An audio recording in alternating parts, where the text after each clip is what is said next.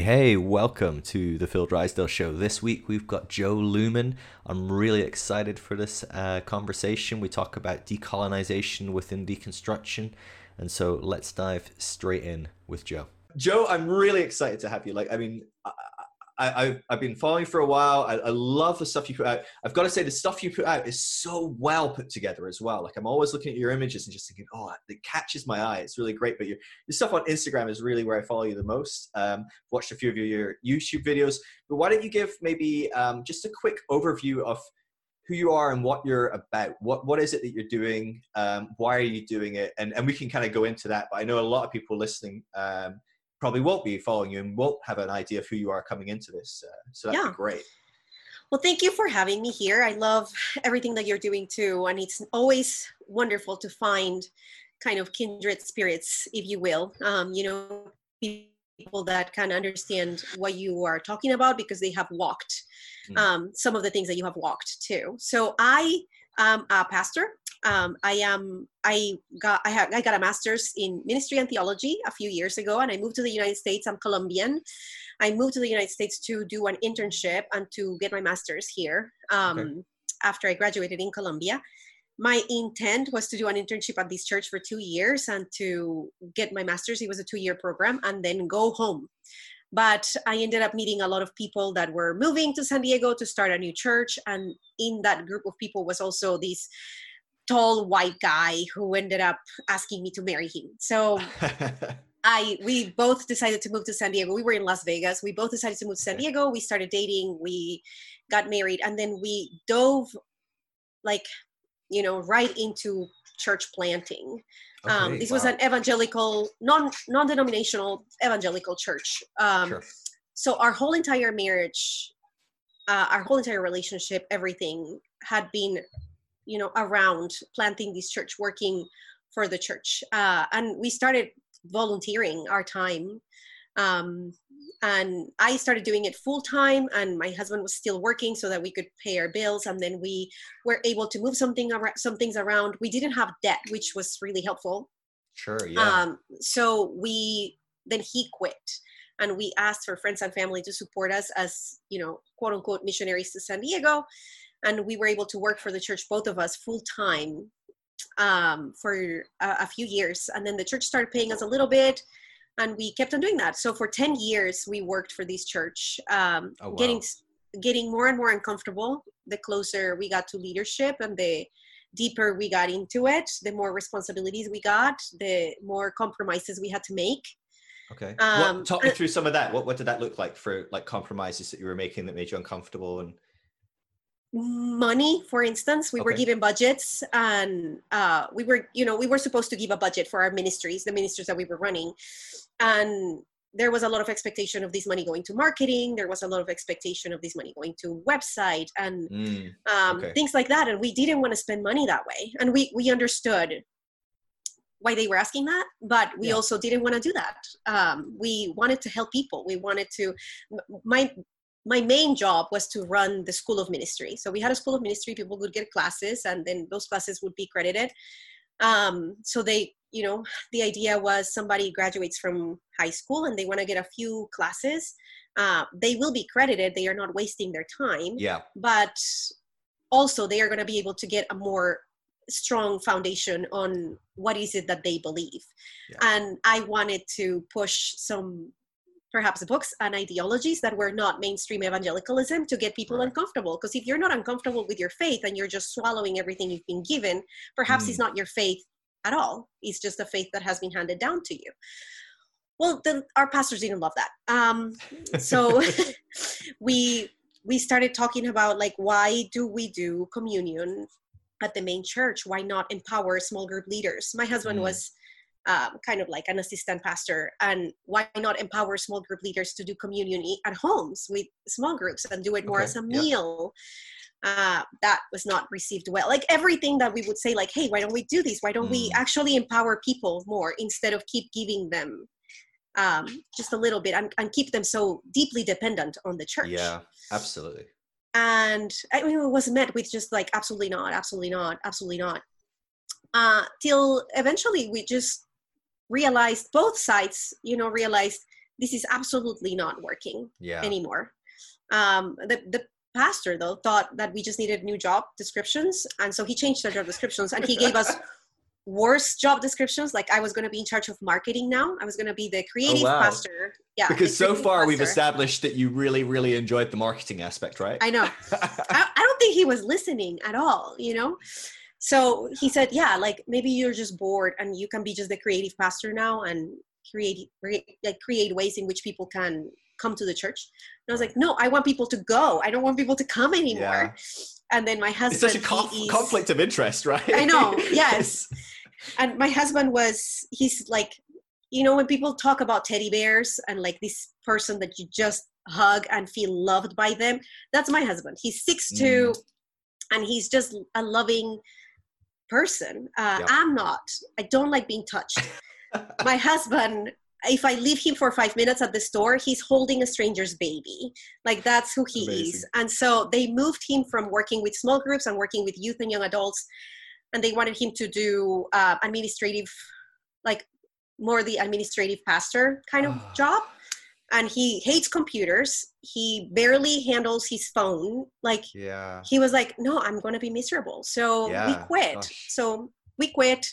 The pastor was shocked that we'd quit because we'd been working together for 10 years. We, you know, in our last will, the pastor was the person who would get our babies if we died. Like this is the kind, like we loved each other. And then we realized he kind of wanted our work, but if we didn't agree with him, then we weren't approved of anymore. Like we weren't friends anymore even, like, you know. So we quit, and then soon after we quit, I told my husband, like, we need to leave this church, because the messages were, he wasn't preaching about us, but he was preaching about us.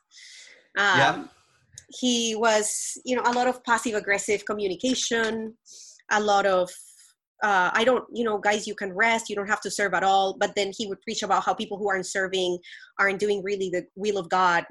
And it's like, you're sending mixed messages. And then he started talking to people in the church saying that we were just bitter, that we were angry. He didn't give us the job we wanted. Started lying about us, not just with the people in the church, but also pastors we knew all around the area and in our kind of like group of friends. So we were like, we gotta go. We have to go. So we left, and, you know, I don't know. The question was what? So that was it. I mean, that's a scary thing, right? Because, I mean, you've trained for ministry, you've worked ministry. Right. You are not trained to go into many other lines of work, right? In the grand scheme of things, and your experience based. I mean, working in ministry, it prepares you in an incredible way in lots of different areas. But generally speaking, you put that down on your resume, and not many people are going to go, oh, great. Yeah. Why don't you become a stockbroker? Or, you know, you are quite the opposite, screwed, right? Yeah. Absolutely. And that's how we felt. I mean, I remember I've been writing a lot of my experiences. And I remember the first thing I wrote about these was, I was sitting on the stairs. We live in a 2-story home, and I was sitting on the stairs. My husband got home. I had a very small baby at the time. So I think I was dealing with a lot of, you know, emotions on all fronts. Sure. And I was bawling, and he just said, are you okay? And I was like, I'm not okay. I did all the things, you know, I went to I went to seminary. I did everything. Like I interned, I donated my time for years. I worked hard. I was working 80-hour weeks sometimes with babies, with kids. I said, I did all the things. I said yes every time. I served. I did everything I was asked to do. And I am here. We have no friends, no community, no relationships. Because remember, we moved here for this church. And when we left, we were not allowed to talk to anybody. And they were told we didn't want to talk to them. So they were trying to respect us by not talking to us. And we still were so indoctrinated that we said, okay, we'll honor our pastors by not talking to anybody. We would totally handle that differently now. So I sat there and I said, I have nothing. Like, I have nothing to show for my whole entire adult life. Nothing. If I show people my resume, what can I go into? Like I mean, I don't want to disparage any kind of job, but I would have to just start over. Yeah. And I am a woman in my 30s with 3 kids who can speak Hebrew. I can't speak Hebrew. I'm sorry. Can read Hebrew. What am I going to do with that? You know, like, it's useless. And at the same time, my whole belief system was being destroyed. You know, I was like, I don't even know if I want a job in ministry anymore.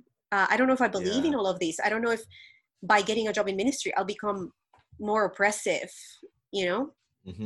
We ended up going to Turkey. Wow. Because when you are lost and you know, not like, you have no idea what to do, you just go to Turkey. We have an aunt in Turkey. We have an aunt in Turkey. She has been a missionary there for the last 30 years. So really, she's Turkish.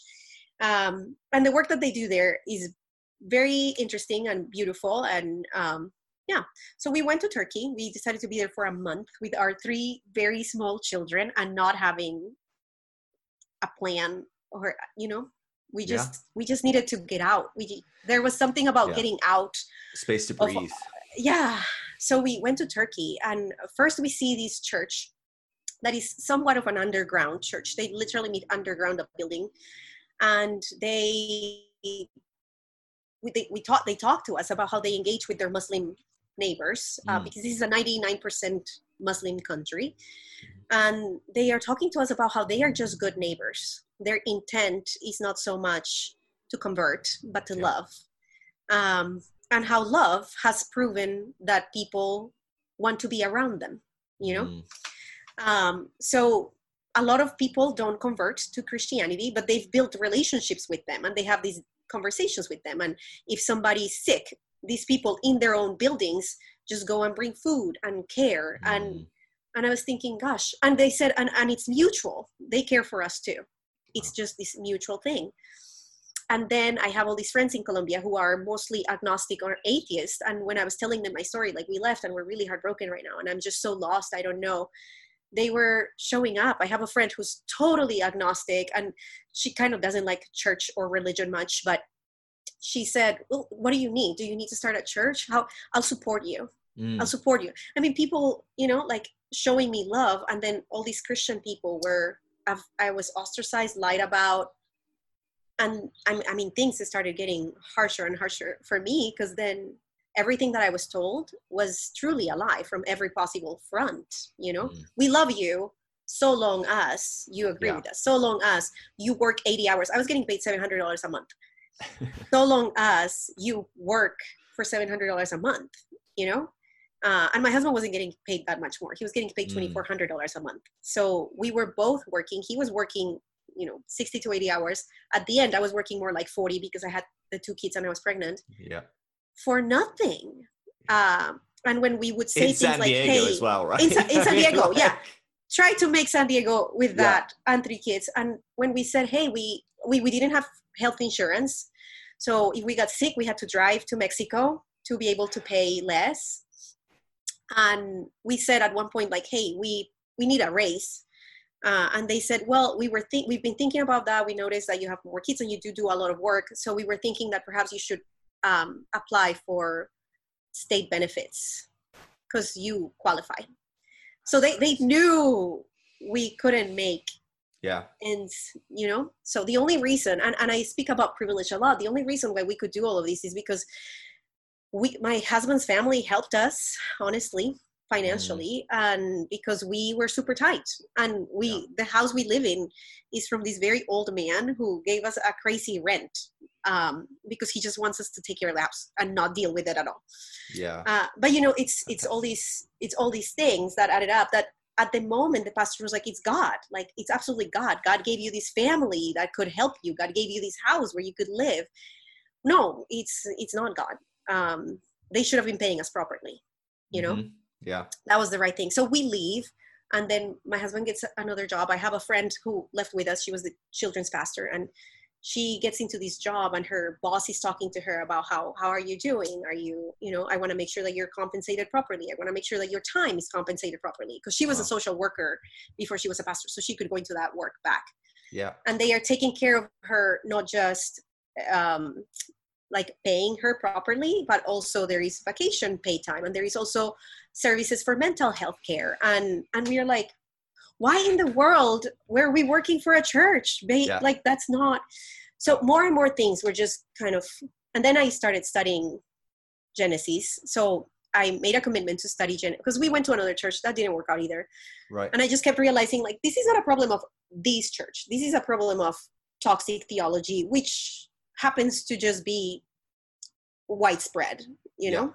Yeah. But so here's my question in that, like, because this is fascinating to me, is like, the problem, I agree, is a deep-rooted systemic issue that is in a vast majority. I'm not all churches are terrible by any means. I agree. And even these churches that have these toxic elements in them can do great and wonderful and beautiful work. You know, I mean, absolutely. you say that and recognize that you were in that. But you stayed in the system without the toxic systemic issues being an issue for you for so long, you know? And at some point there's, not overnight, but over a period of time, something shifts in you that goes, this isn't clicking anymore. There's something wrong. That after that, you now find, actually, it's not even this church. I don't know about other churches as well. Like, there's some serious, so in a sense, there's something wrong in all these different churches, but in another sense, it's that there's something shifted within. Yeah. Like, can you identify the kind of key things within that you're like, oh, these were the things that was just like, it just would slap me in the face every time? Or yeah, incredibly. What like kind of opened my eyes to the systemic issues inside of the church was that I started doing anti-racist work, like anti-racism. And the reason I started doing that is because I started doing trauma healing. So I recognized that my relationship with my pastor, who was a really abusive relationship, was just me trauma bonding with him because of my relationship with my mom that was abusive. And my mom did the best she could with the tools she had. But now we've had great conversations about this. We both recognize that she was an abusive mom.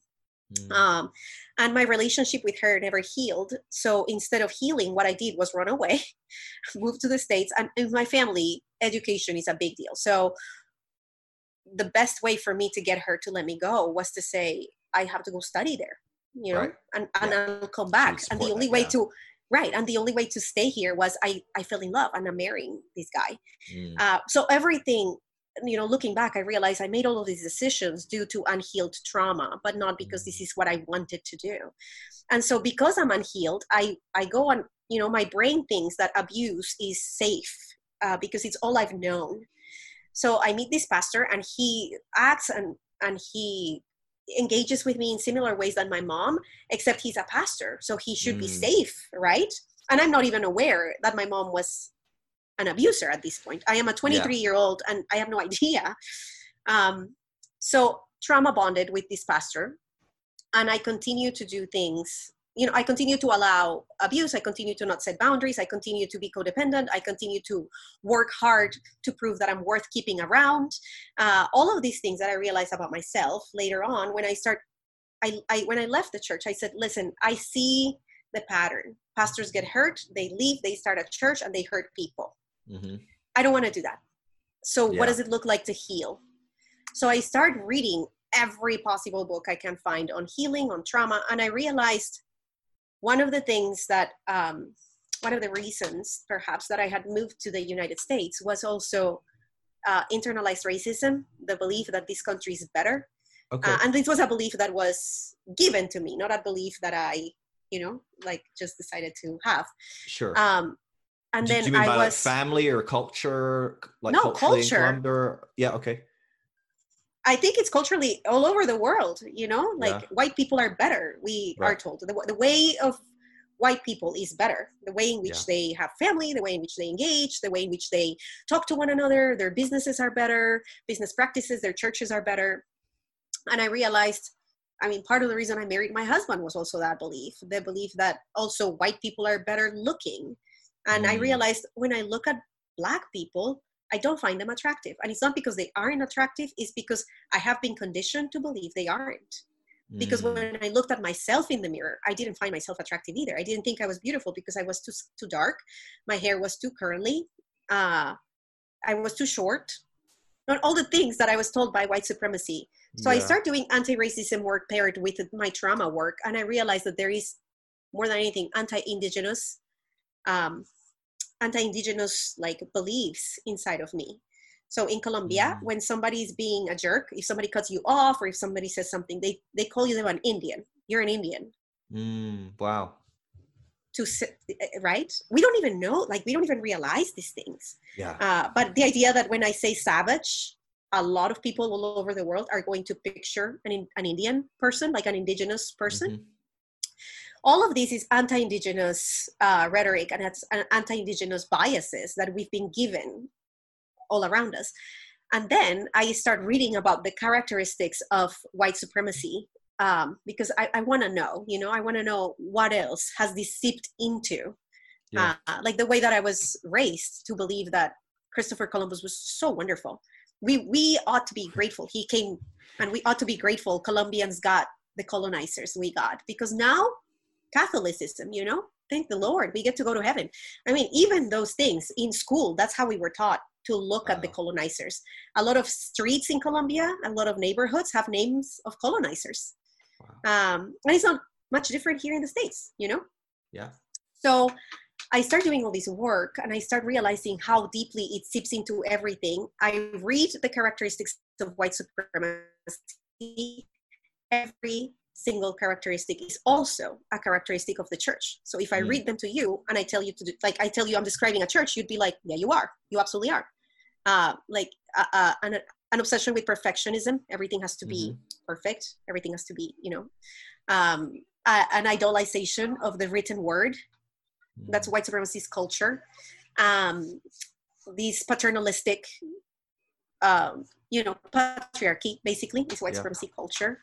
These black and white binary thinking, good or wrong, sinful, not sinful, it's all over that. So I start reading all these things, and my mind is exploding. I'm being like, my God, the church has married white supremacy so much that we don't even know where one ends and the other one begins. Yeah. And then, I looked deeper into other systems of oppression, and I realized, the church has now been for hundreds of years.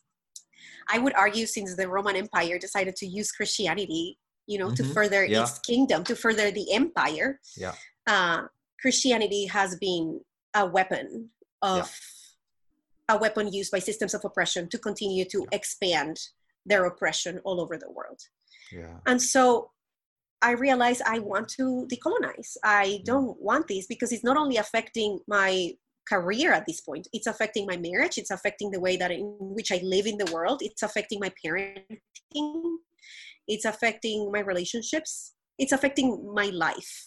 So I either decolonize and heal. Healing means stripping of all of it. Yeah. Or I find a way to become an oppressor, whether I become an atheist or not, or whether I stay inside of Christianity or not. It kind of begins to be more about this is much bigger than Christianity. This is much bigger than my career, for sure. Yeah. Yeah, wow, that's huge. That's a lot. Yes. There's a lot in there. I just had a guy on, a guy called Kevin Miller, who's a documentary filmmaker, and he just made a documentary called JESUSA, and it's all about the conflation of Christianity and Americanity. This is kind of like, where does one end and where does the other begin? And for a lot of people around the world, we look to America as this is Christianity, this is superpower, this is the best at this is the best at that, right? There's an element of that, however we're fed, through our TV, through culture, through magazines, whatever it is. And there is this element that we go, oh yeah, American Christianity, like that when you're standing outside of America, can look on that and go, oh, that's a different thing than my culture's Christianity. And we might choose to glorify that or demonize it. Do you need to grab that? It's okay if you do. No, it's my husband. I think my kids just stole his phone. Oh, perfect. Yeah. But there's this conflation, and I think it's easier to see when you're on the outside. And we sometimes do. We look at it and go, oh, wow. I know for me growing up in the church, I glorified American Christianity in some ways. And I ended up going to America and studying for 4 years, being there for 4 years, because I loved what was going on. But I do think for a lot of Americans, they live in the bubble. You don't see absolutely that there's that there's Christianity, and when you're sitting outside the bubble, you can look within American Christianity and go, oh, here's your Christian parts. Yeah, Right. you're saying Jesus died and rose again, or yeah, you're saying whatever, Right. you know, like these little bits here and there. Love your enemy, you know, turn the other cheek. Like, great, Christian, yes, wonderful. But here's your other part. You need to make sure you've got a gun on Sunday morning, right? You know, the churches Right. that you literally take a gun to the service to like celebrate having a gun. And I'm like, that bit's American. And I'm not saying that's wrong. You know, as a European, I have opinions on that, and most people will be able to guess what Same. that is. But I'm not saying, you know, that's fine. That's American. That's, you know, that's your prerogative as an American to be an American. But Right. I don't think you can see the difference. No, absolutely and I think not. that's a silly extreme example. But I think when we're talking about something like systemic racisms and things like that, we can't see them. You know, I know for me, like I was woken up like 3 or 4 years ago to my implicit racisms, like just Right. having explained to me, yeah, Phil, no, you're not particularly explicitly racist. You know, maybe here or there you say something or do something that's really stupid and ignorant. Right. But actually, that's not like that, you know, and you're working on. And actually, as long as you're working on that, that's just a good thing. Thank you, wonderful, great. And I can feel good about myself for doing that and going, yeah, I'm trying to become a better person or whatever. But the issue is these underlying things that we actually have no idea are going on, right? I mean, that's absolutely. And you can't judge people for that and say you're a terrible person because we don't know. No. But there is an education. And I think I just want to kind of clarify, I'm assuming this is when you're talking about this heart to decolonize the church, it's not expressly saying that the church is intentionally racist, although I am sure many well-meaning people with the best of intentions based on warped views or whatever are extremely explicitly racist within the church. I'd say the majority of people, it's more a systemic implicit racism that we're working with. Is that, would that be, I think would you agree with that observation?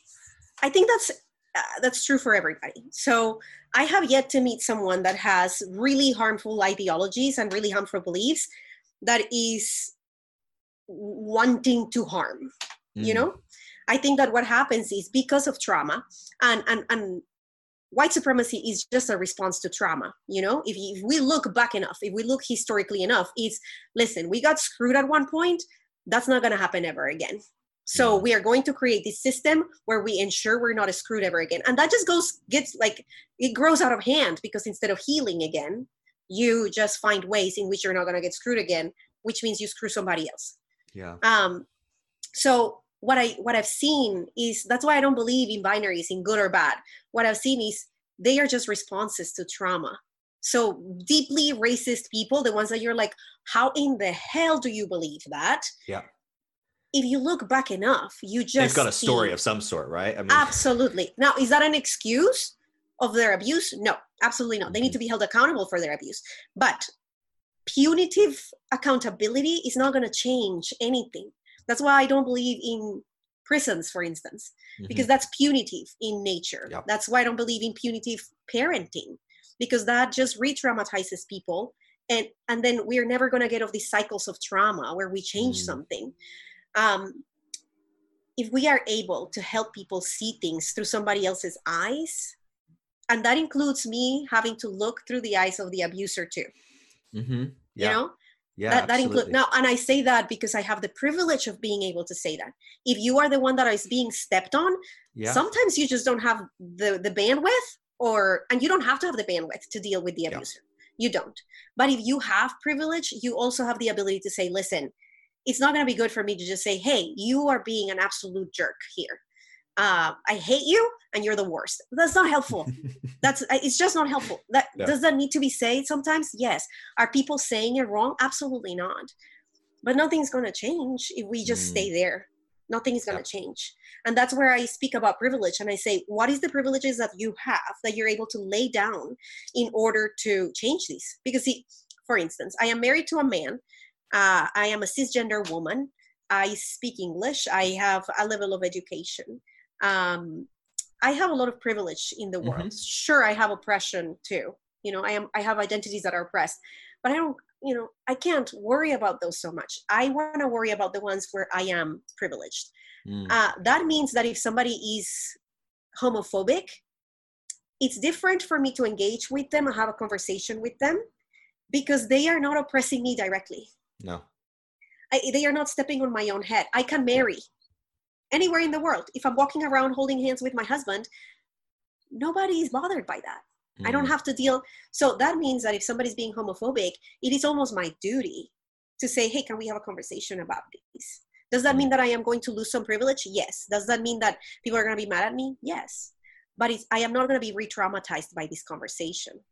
Yeah. So, and that happens with everything. That's why white men are the ones that should be having the most conversations and should be uplifting the voices of the most marginalized, because white cisgender heterosexual men are the ones that hold the most power in this world. Therefore, a lot of these conversations are not traumatizing for you.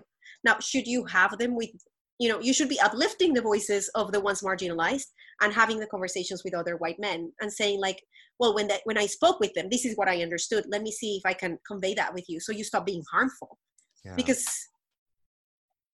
if you're asking the marginalized to have these conversations and the marginalized to just understand the oppressor, you're literally asking them to just be re-traumatized and harmed over and over and over again. Yeah. That doesn't mean we can understand it, So I don't believe that anybody is harmful because they want to be harmful.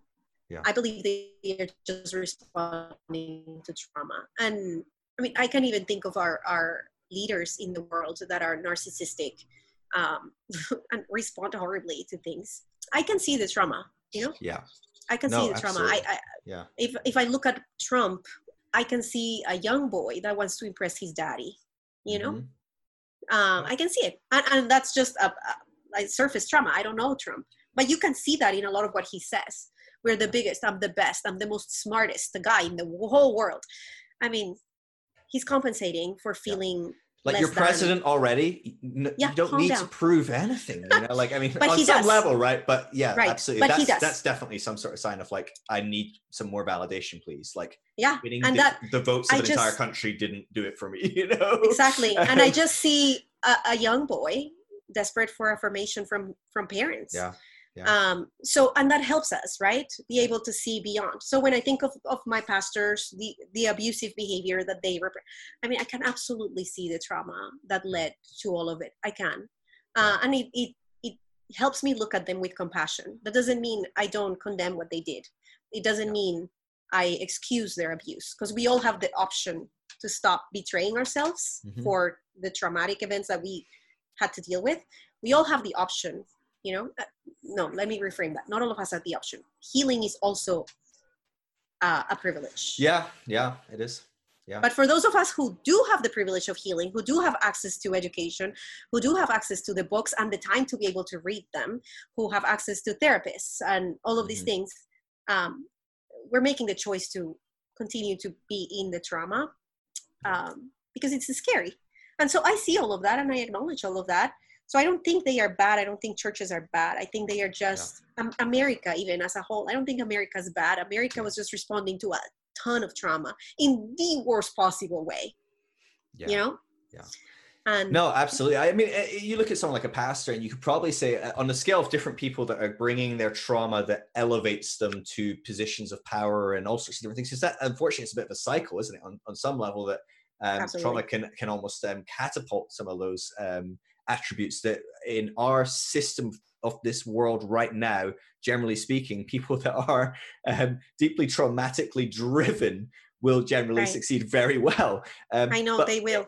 In the different aspects that can look like, probably some of the people with the very best motives out of that, in the driven by trauma, needing to feel in control, feel powerful, feel whatever, but actually probably driven very much so by a desire to help people, to guide people, to do, most of these pastors are unaware, as you're saying, they genuinely are like, I just want to help people. Now they don't understand that their fear of being out of control, their fear of someone thinking they're wrong, their fear of losing people, which, in that worldview, when you think someone leaving your church, when your pastor's looking at you and your husband thinking, oh shit, they're going straight to hell.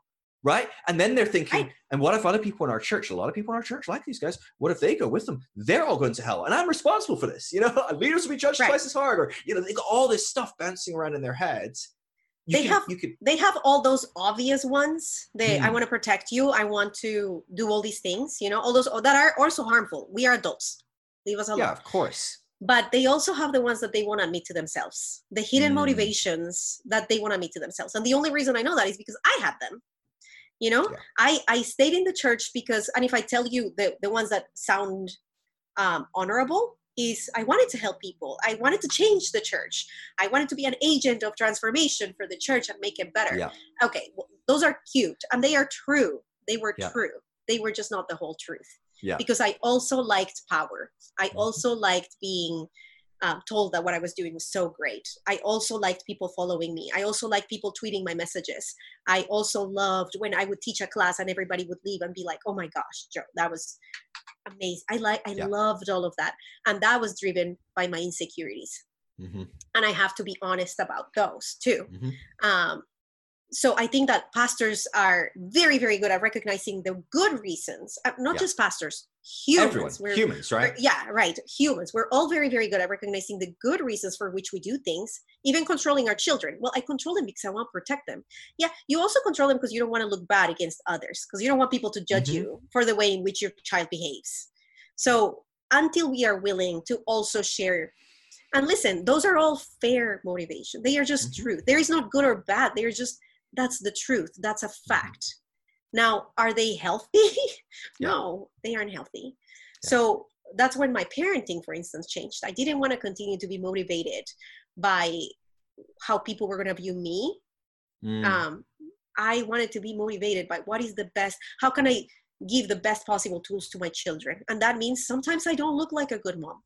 Yeah. And I have to make peace with that. Yeah. Because it's not about looking like a good mom anymore. But I had to also admit first that it mattered that I looked like a good mom. Yeah. It doesn't matter anymore. But I would have never got into a place where it doesn't matter if I wouldn't have admitted that it did. So that's why I know churches are not going to be healthier and safer. I don't care. I just want churches to be safe spaces. And they are never going to be safe until they are able to acknowledge why they are not safe. Yeah. Because they hold on so tightly to, but we're doing good work. Yeah. I mean, sure, but you're also doing harmful harmful work. So I deal with this so much, and I've dealt with this personally in my own experiences with going along to different churches. I've dealt with it when I've traveled and spoken different churches, and I deal with it online all the time. Obviously, you know this, right? But like anything you ever say that is quote unquote negative. Now, even that is a dualism in a sense, right? Because you can say the most negative thing in the world, it can be very positive for another person. But when you say something that is speaking poorly about the body of Christ or Christ's bride or all these, but we immediately go to these emotive language things to point out how terrible we are for pointing out that, I don't know, the church has been complicit in genocide, infanticide, and rape in the last few hundred years, right? Not even that long ago. And but we immediately go, oh, how can we? But you're missing out. We run a food bank every week, or it's like it's how can we immediately you point out that the Catholic Church is systemically, horrifically, brutally corrupt with all sorts of abuse scandals constantly. I mean, it's not even I don't even want to say it's not even, because even a small thing would be unforgivable, not unforgivable either. My language. I know what you mean. It's just, you're just so caught up in like, how is it's not just this one happening? time. I'm so frustrated, so angry, so like caught up. And yet you go, but the Catholic Church does amazing stuff. Look how great it is. Look how many people. Hospitals. How many hospitals has the church? The Catholic Church started. I mean, it's amazing. But I think it's this inability to go, well, yeah, but this is just not black and white. It's not like you can be a good thing or a bad thing. Pick. It's like, are you kidding? And that's the same for you and me as well. Like, we are not a good person or a bad person. We're a complex, messy person that has a wonderful desire to love our kids, but also has this slightly dark desire that wants our kids to be loved well, so that everyone looks at us and thinks, wow, what a loving mom and dad. I know. We have to admit that there's that duality. Or not even like the nuance.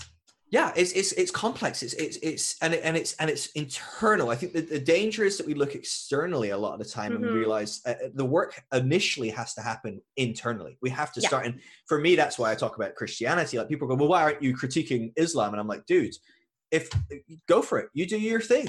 But like for me, I'm like, my world is Christian. This is my world. This is what belongs to me, and I'm going to turn around and deal with my stuff first. Absolutely. Like, and that's what I find interesting too, because they tell us, you know, be like Jesus. Well, did Jesus ever speak about anything but Judaism? Dude, when was like, how many times did he big up, like, you know, oh, I love going along to a synagogue. Look at the great work the synagogues are doing, and look at the great work. He was critiquing the temple, the priest, the rabbi. Because he was going nuts. Right, he knew what he was an expert on. He knew what he knew. He knew his experience. He wasn't raised as a Roman soldier. He was raised as a Jewish boy. Yeah. Therefore, that framed everything. So I'm not an expert on Islam. I can't speak about it. I've not read the Quran. I won't criticize it. Are people criticizing? Yeah, Muslims. That's their lane. They should be criticizing it. You know, so we stay on our lane. Like, let us stay on our lane and speak about the things that we have to speak about. But one of the best ways that I've found when people tell me, like, why don't you do this? Why don't you do that? Why are you speaking against the body of Christ? Who are we trying to protect? When you're trying to police what I'm saying, who are you trying to protect? And that's something that it's kind of like the question I open my mouth, I write, I post something, every time I build even a space, whether online or in real life, who would feel safe in this space? Who would feel comfortable reading my stuff? Because if it's the powerful, then I'm doing this wrong. Yeah. I want marginalized people to feel safe. I want those who have been harmed to feel safe. So is it negative towards the church? Yes, 100%. Yeah. But who feels safe? Those who have been hurt by the church. So I make a lot of, because I'm also trying to grow something here, you know, like this is also my work. This is my life. So I make a lot of statements that are generalizations. Christianity doesn't help us mature, things like that. Christianity keeps us immature, which is not a lie, but it's obviously a generalization. Yeah. And people fight me when I make those generalizations. They say, you should say toxic Christianity. No, I shouldn't.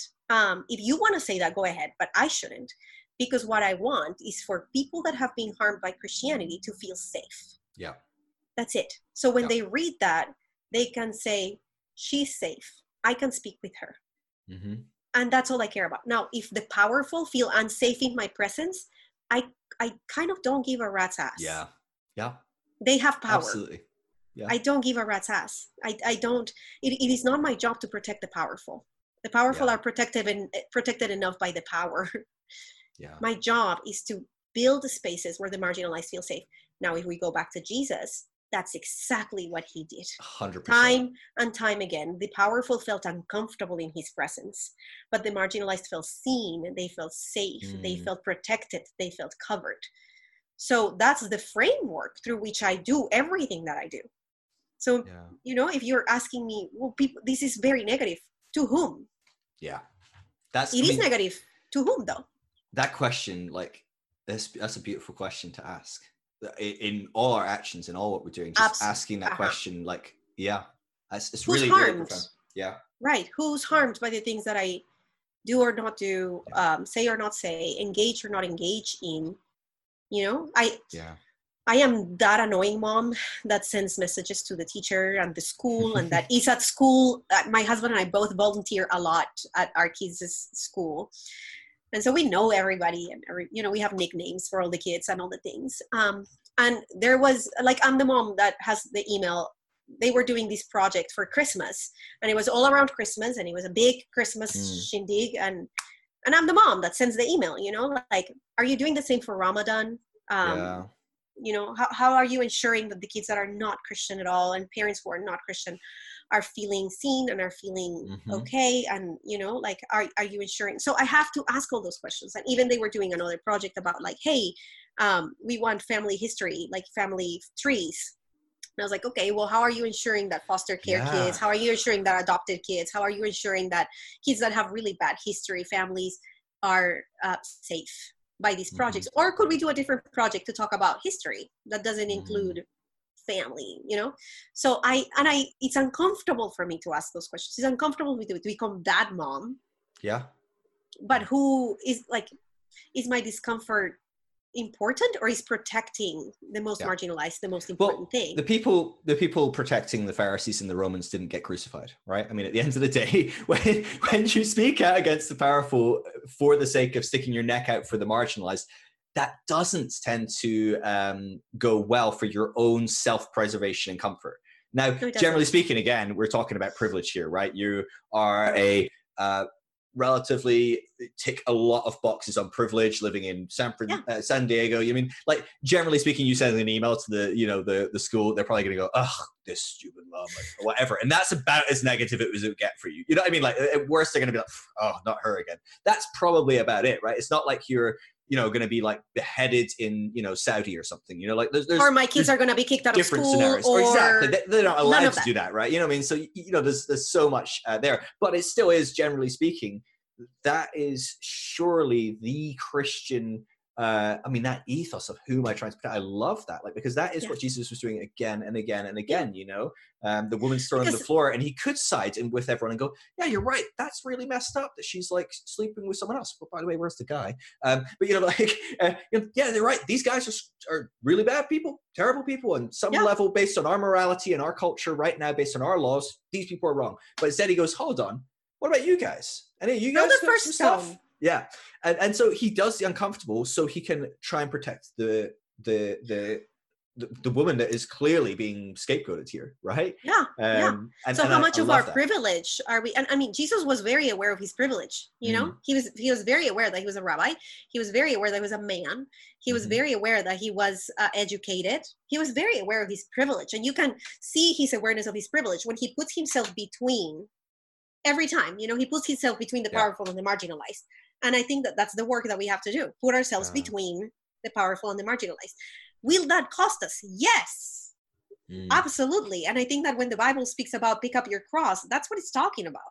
Yeah. It'll cost you. And I mean, Jesus says that, my followers are going to be hated. Yeah. That's how you'll know. Yeah. That's how you'll know. And that's the Jewish tradition as well, though, right? I mean, you look at the prophets, it didn't go well for most of the prophets, right? Oh, God, Jeremiah speaks out against Israel and says, guys, like, you're doing this wrong, you're doing this wrong. I don't even think Moses gave that rule. Like, this is wrong, this is wrong. And then you read a couple chapters later and he's literally being like lynched, and like he's been like cast out. And it's like, oh, dang, it did not go well for Jeremiah. But the prophets speak out against their tradition. They're the voice of God into their tradition, going, guys, we got some stuff right, but let's course correct a bit. Right. And you don't see them speaking about any other nations, no. Because that's not appropriate. That's not correct. But I see, and this is the marriage of Christianity with capitalism. Yeah. What we need to do is become the biggest, greatest, the most amazing. And for that, we need to compromise our integrity. And, we need to accrue these things. And we need to be liked by everybody. And we have to become just this American version of Christianity, the liked by everyone, the dazzle, the lights. Who cares? Yeah. Who cares? I was asked this when I was in getting my master's degree. I had a, this is the whole thing we're talking about. People are not all bad, not all good. So this teacher, he perhaps was one of the teachers that absolutely changed my view world the most. Like, he would challenge, he was the lead pastor of a church here in San Diego in part of the city that's called City Heights, where a lot of marginalized people live. Yeah. And he had a church right there. He was one of the people that would let undocumented immigrants stay in the church because then ICE can't come and get him. Things like that. That kind of church. Awesome. Super committed, super in the church. And he would ask all the time, because all the people taking classes with me were pastors. He says, if your church disappears from the community right now, would the church feel it? Would the church be better? Would the church be worse? Or would the community be better? Would the community be worse? Or would the community not even notice? Yeah. Because if the community wouldn't notice or would be better off, then you're not doing the work of the church. That's not what the church does. The church transforms the community so that the people in it are better. Yeah. This man was then, like 4 years later, he had sexual harassment cases against him from church members, so you have that. Like, do I toss everything that he ever said to me and how he transformed me? No, I don't. Do I condemn his actions? Absolutely. Yeah. I mean, absolutely. Are you going to rip the Psalms out your Bible because David slept with Bathsheba? Right. I mean, like, come on. No, but we have to understand there's some nuance, but we have to say, David, not okay. Predatory behavior, not cool. But doesn't toxic Christianity idolize this? Like, David was amazing. No, he was also a rapist, and we're going to have to do with both. He wasn't a rapist though, because Bathsheba clearly lured him in with her wily feminine ways. Yeah, but this is it, right? This is a narrative. Like, it's funny. I love the local church I often go along to here in my part of the world, but they were doing a Bible quiz. I think it was at Christmas or some big event, and we did a Bible quiz. And one of the questions was, who lured a biblical king to sleep with her by revealing herself to him through the window or something? And I was like, dude, like, the way we're framing that reveals whose side we're on here. Not the woman that got raped and was with the least amount of power and had her husband killed. No. We're on the side of David. We're really mourning for David, even though in the story he's the bad guy still. At no point does like the prophet come along and go, right, Bathsheba, come on, what the hell? I mean, David admits it himself. Yeah. At some point, it's wild. But our framework, so even how we reinterpret our narratives, our stories, everything, absolutely, we reframe them that way. And that's what happened with me in Genesis, for instance. I had read the Bible over and over and over again, but it never looked different in a way. But then when I read it outside of the church, outside of everything, and I said, I'm going to read it slowly, one chapter a week, and I'm going to sit with this and read it. I wanted to read it as though I had never read it before, as best as you can do that. I wanted to say, let's imagine that I've never read this. What would that look like for me? What would it elicit? And I mean, first, I get to Genesis 1, 2, and 3 are my favorite chapters of the whole entire Bible. I love them, and I read them often, and I love them. But first, I was told God was angry with these two people because they ate, right? I was told the serpent was bad because he told them to eat. None of that is in the text. We added that because it serves penal substitutionary atonement theory. Yeah. But none of that is in there. And then we get to the flood, and I was told this was good. How in the hell do I reconcile a good God with a flood?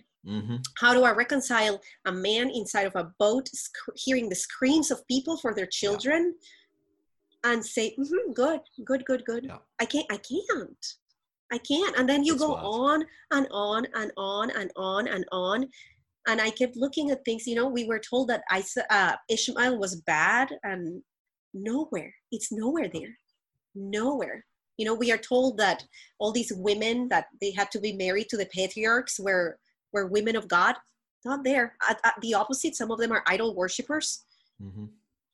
So I read all of these things and I go, wait, we were given a framework. We were given these stories.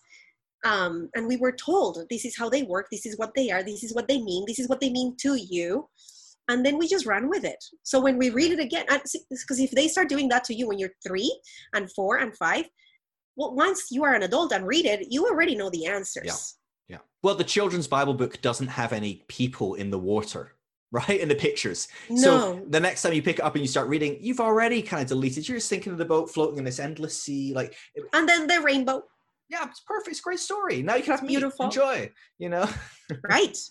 So we read all of these things believing that we already know, but we don't know. And the reality is that I would say 90% of Christians have not engaged with the Bible with a clear framework, because of Christian hegemony. Christian stories are everywhere. Go to pretty much any country in the West and you'll see churches that depict them. You'll see stories that depict them. Much of the way in which we do life in the world has been framed because of Christianity in a certain way. Why do we marry the way that we marry? Why do we do the things that we do? Even speaking about vows, where is this idea of vows from? And we realize, wow, Christian hegemony has seeped into all of society, And so we think that's normal. And that's white supremacy ideology. That's white supremacy. Because white supremacy is not about being white or not. It's about thinking that a way of life is superior than another way of life. That a way of doing things is the right way of doing things, is the proper way of doing things.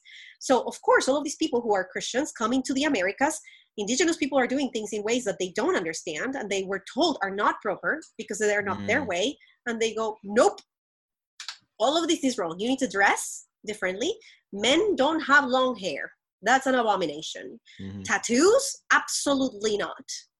You know, just because they believe my way is the right way. Yeah. Why do you think your way is the right way? Well, God told me. Did he though?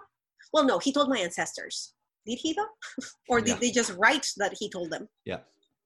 So then we need to reshape and reimagine. And I speak about this a lot. Like, if anything, right now that we're in the middle of a pandemic and the world is kind of noticing things don't work, could we reimagine again the world? Could we reimagine what heaven looks like? Could we reimagine what church looks like? Could we reimagine what community looks like?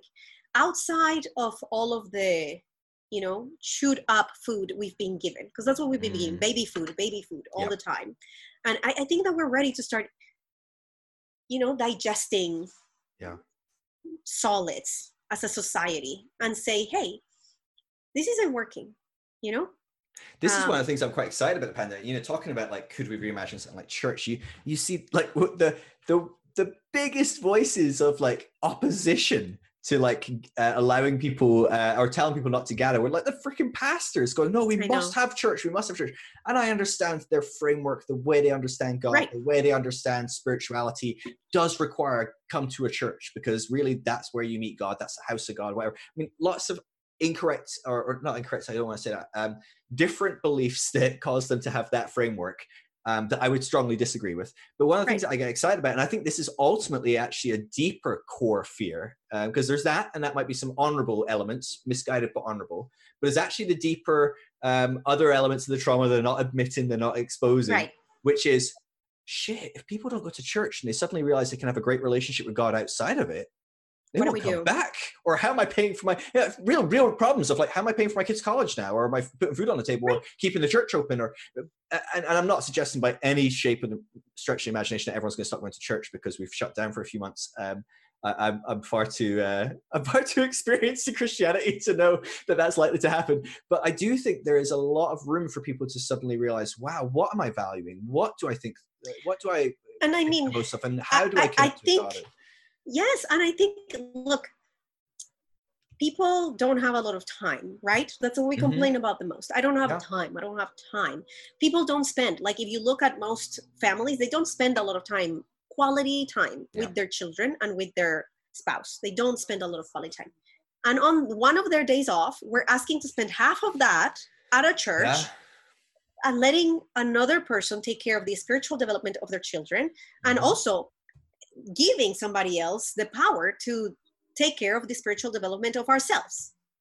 And then suddenly we have to do church at home, and we have to spend time with our kids, and we have to spend time, because if parents want to do kids church, they are going to have to do it right now themselves, right? And have these conversations with kids themselves. And then perhaps people get to realize, like, wait, we can do this. And I'd argue for a lot of parents, it's a little bit more beneficial, like, to do that themselves. The spiritual development of our children is not something that you can outsource. No. I mean, it's too serious. It's too important to just outsource it. Now, do churches paint it as we're just partnering with one another to do this? Sure. Is it happening? No. Because time is limited. We had people in our church that when we were working for the church that would get to church at 5:30 because we had to do setup still and work a lot of things. And then 2 services later, they won't be leaving the church till 3 p.m. on one of their days off. Like, this is how you're using your day off. And then you're back for an evening service in some places. Exactly. It's crazy. And I'm thinking, if we really did care, if the church really did care about people's well-being, we would absolutely not be okay with that. And maybe this pandemic is allowing for people to realize, like, wait, what's best for me? Is it best for me to come here, mindlessly sit and hear messages, but not change really, because church, I speak about coping mechanisms, and church for many people it's just a higher level coping, than alcohol or, workaholism or whatever. So it's realizing like, I'm just coping with church. I just come here to check off the boxes, look like the right person, look like I'm doing work, but perhaps I could be doing actual work and literally healing my brain and healing my responses, all of these things, and truly being transformed. So I'm hoping, I wrote about this, I'm hoping that we don't get out of this pandemic and just go back to normal, because normal isn't working. No, it's not working. And I hope that churches are insightful enough now, because just like you said, I know they aren't, and it's not going to happen, but I'm hoping that for some of them, at least, they are insightful enough to say, we could have been doing these differently. And that goes for everything, realizing that people could be working from home more. Like, what if people start working from home 3 days out of the week and not commuting and not leaving and not, all of these things, that we could reimagine the world in such ways that we could create a better place for everyone, realizing that we can live without buying luxuries for a long time. Yeah, you're fine. Seriously. Really, we're totally fine. Yeah. Everybody's fine that Louis Vuitton closed down. Nobody's missing anything. We're all surviving fine. If anything, we're probably doing better. So how can we just sit down and say, hey, we can't go back to normal, because normal isn't actually working. Normal isn't good for literally anybody, because even the most powerful that are being benefited by these systems, to hold on to that power, you have to dehumanize all the people that are not being benefited. So you're literally becoming a worse human being. No, nobody's okay. We need to do better. So I'm hoping that happens. Yeah, me too. No, they did a nationwide study in the UK, where I am, earlier this week, and they basically asked people, it's kind of a 7-point scale or whatever, but to what degree do you hope to personally go back to the same lifestyle that you had before the pandemic? Yeah. And only 7% said they wanted to go back. Wow. So it does make me think. I think that if change is going to happen, it's not going to happen at the top, because I don't think many pastors are looking forward to the journey, the painful and complex and scary and terrifying process that you've been through, and many other people have been through, of like, I don't want to redefine everything and turn my entire life upside down. But I think a lot of people are sitting there going, actually, how much do I enjoy getting up on Sunday morning, getting the kids just right, and doing this and this, or a lot of things that, how many times have my boss told me for the last 3 years, you can't work from home because it doesn't work. And now I've had to do it for 2 weeks and it worked just fine. Well, listen, Jerry, I'm never coming in again. Suck it up, because I get more work done at home. I spend more time with my family. I'm not sitting in a car for 2 hours every day listening to podcasts, which it's worse ways to spend the time, but I prefer to be with my family, or, absolutely. And so I think on the whole, people are looking within this time frame to be making changes. And I do think I have a lot of hope of individuals making that choice. I think, and I think honestly, that's generally speaking how systemic, these changes with the institution happen anyway, is generally speaking, it gets to the pain point that the church goes, oh crap, everyone's left. We need to think, should we teach something different? Or should we run our services slightly different? Or should we, which is what happened with the Bible. Like, they wouldn't share the Bible with anybody. Then enough people were like, dude, stop with the elite. Like, it's elitist, And so they started sharing. And I've been talking about this on my Instagram, on having lives, and talking about how sometimes we switch. First, no system of oppression was ever toppled over by the powerful. No. Never, ever. Not historically. It's never going to happen. Some of the powerful people don't even know how bad the harm is. They are not even aware, which is why I'm so cautious of all of these leaders worldwide that come from very privileged backgrounds. They don't even know, they have no idea. So there's that. And then I've been talking about how we've been so conditioned to ask for change, but within the constraints of the oppression. Yeah. So we change the system enough to where it feels a little bit better. It's not hurting me as bad, but it's eventually going to hurt me again, because I didn't truly change. So what we need is to heal collectively. What we need is to say, listen, are we all going to admit collectively that we care more about the way we look, that we buy the houses that we buy because we want to prove something to someone, that our worth is deeply tied to our purchase power? are we going to admit collectively that there is a lot of insecurities and there is a lot of trauma that we've, endured together, and that has shaped the way in which we do life? Because if not, we're going to change the system just enough to where it feels a little better, but it truly isn't. And the example I give with that is, or one of the examples I give with that is, we move from Roman gladiators, which we all agree is totally wrong, to professional sports, which is not much different, really. I mean, not many of these people get paid enough. Those who do are just very few and far between.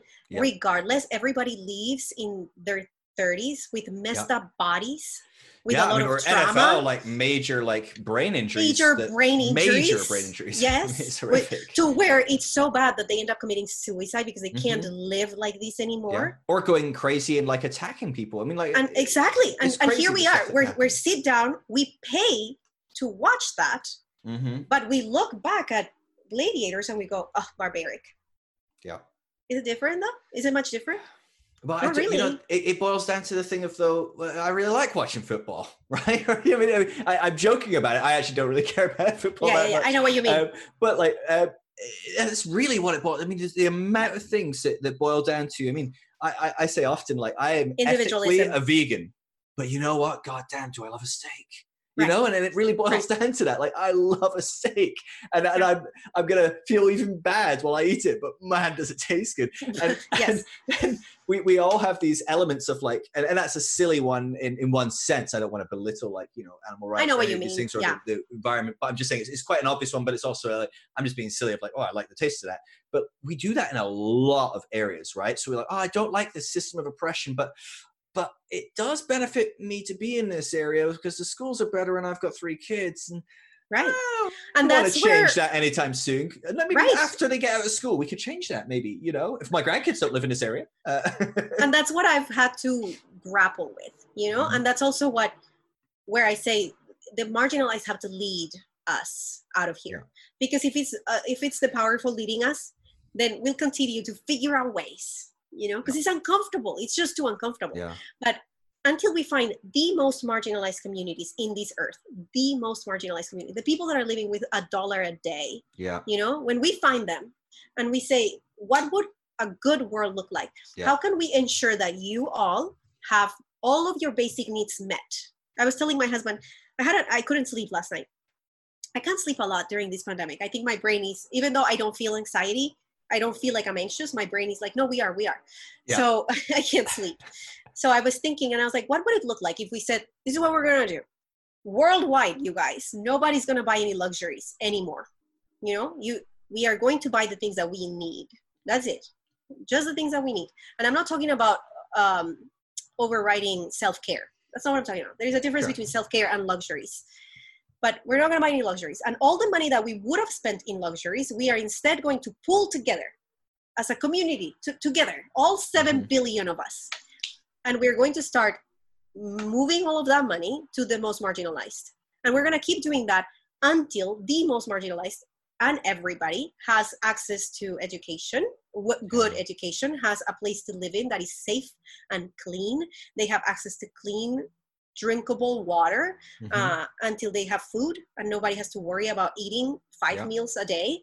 Until everybody everybody has access to healthcare, until we ensure that everybody in this world, all 7 billion of us, have that. None of us get to spend a dime on luxuries. None of us. And this could happen. It's, the amount of money that is wasted, literally wasted on things that we don't need is outrageous. But what if instead of saying because I hear that at churches all the time, and I hear that from people also from self-care, self-help people, instead of spending $5 on Starbucks, just save it and then save enough so that you have a retirement fund. Okay, well, that's cute. People are dying of hunger though. And those $5 are more than are 5 times what people make in a week. That's meals for a week for a lot of people. Easily.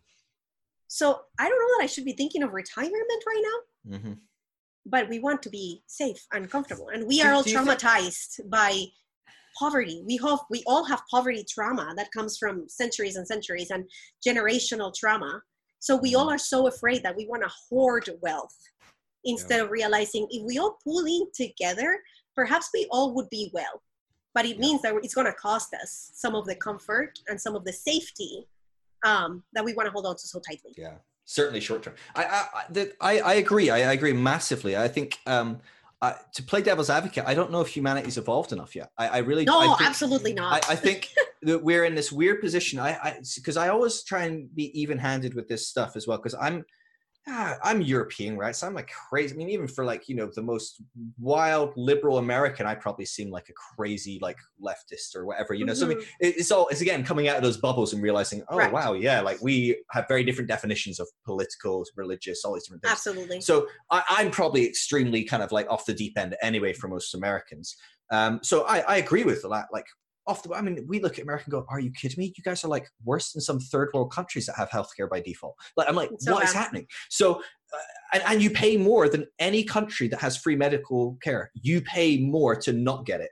And I'm like, what? Per person? Like, it's just, yeah. Anyway, so like, I look at some of that and I'm like, yeah, of course, duh.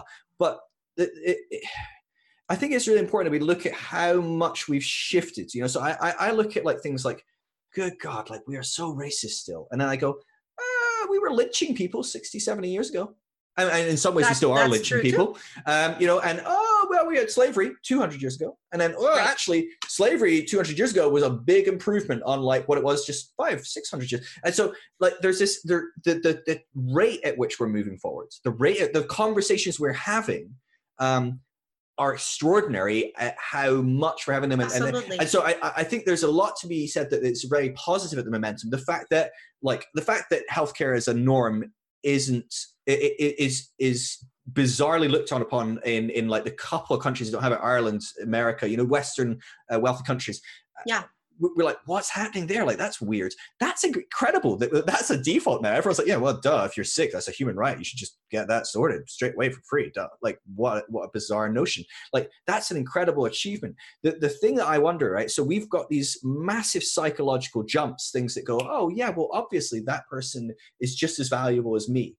However, I don't think physiologically we've caught up. If you look at the rate of change physiologically of like how we've evolved to see other people, to organize, to even the way, one of the things is, why are we all obese right now? Is because we still have the same physiological makeup that we've had for the last 100,000 years, which is, oh my God, sugar, that's really high in energy. I won't have to eat for ages if I have that. So it's great because I might not see food for another day. And so we just eat a crap ton of fruit.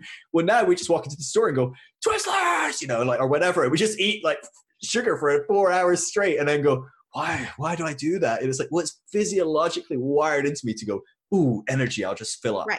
And so we've got these things. Why are we racist? That's actually ingrained in us. So we are ingrained to go, you look different. You are from a different tribe. You are a threat. And my tribe that looks like me are safe. And historically, that's very accurate. Like, any anthropologist, any archaeologist doing some digging goes, whoa, these bones, like, I think it's like, is it 7? If you go back, I think it's up to about 20 years. In fact, I think it's 20,000 years. But I think up until even about like 5,000 years ago, they estimate about between 60 and 80% of humans that died from violence.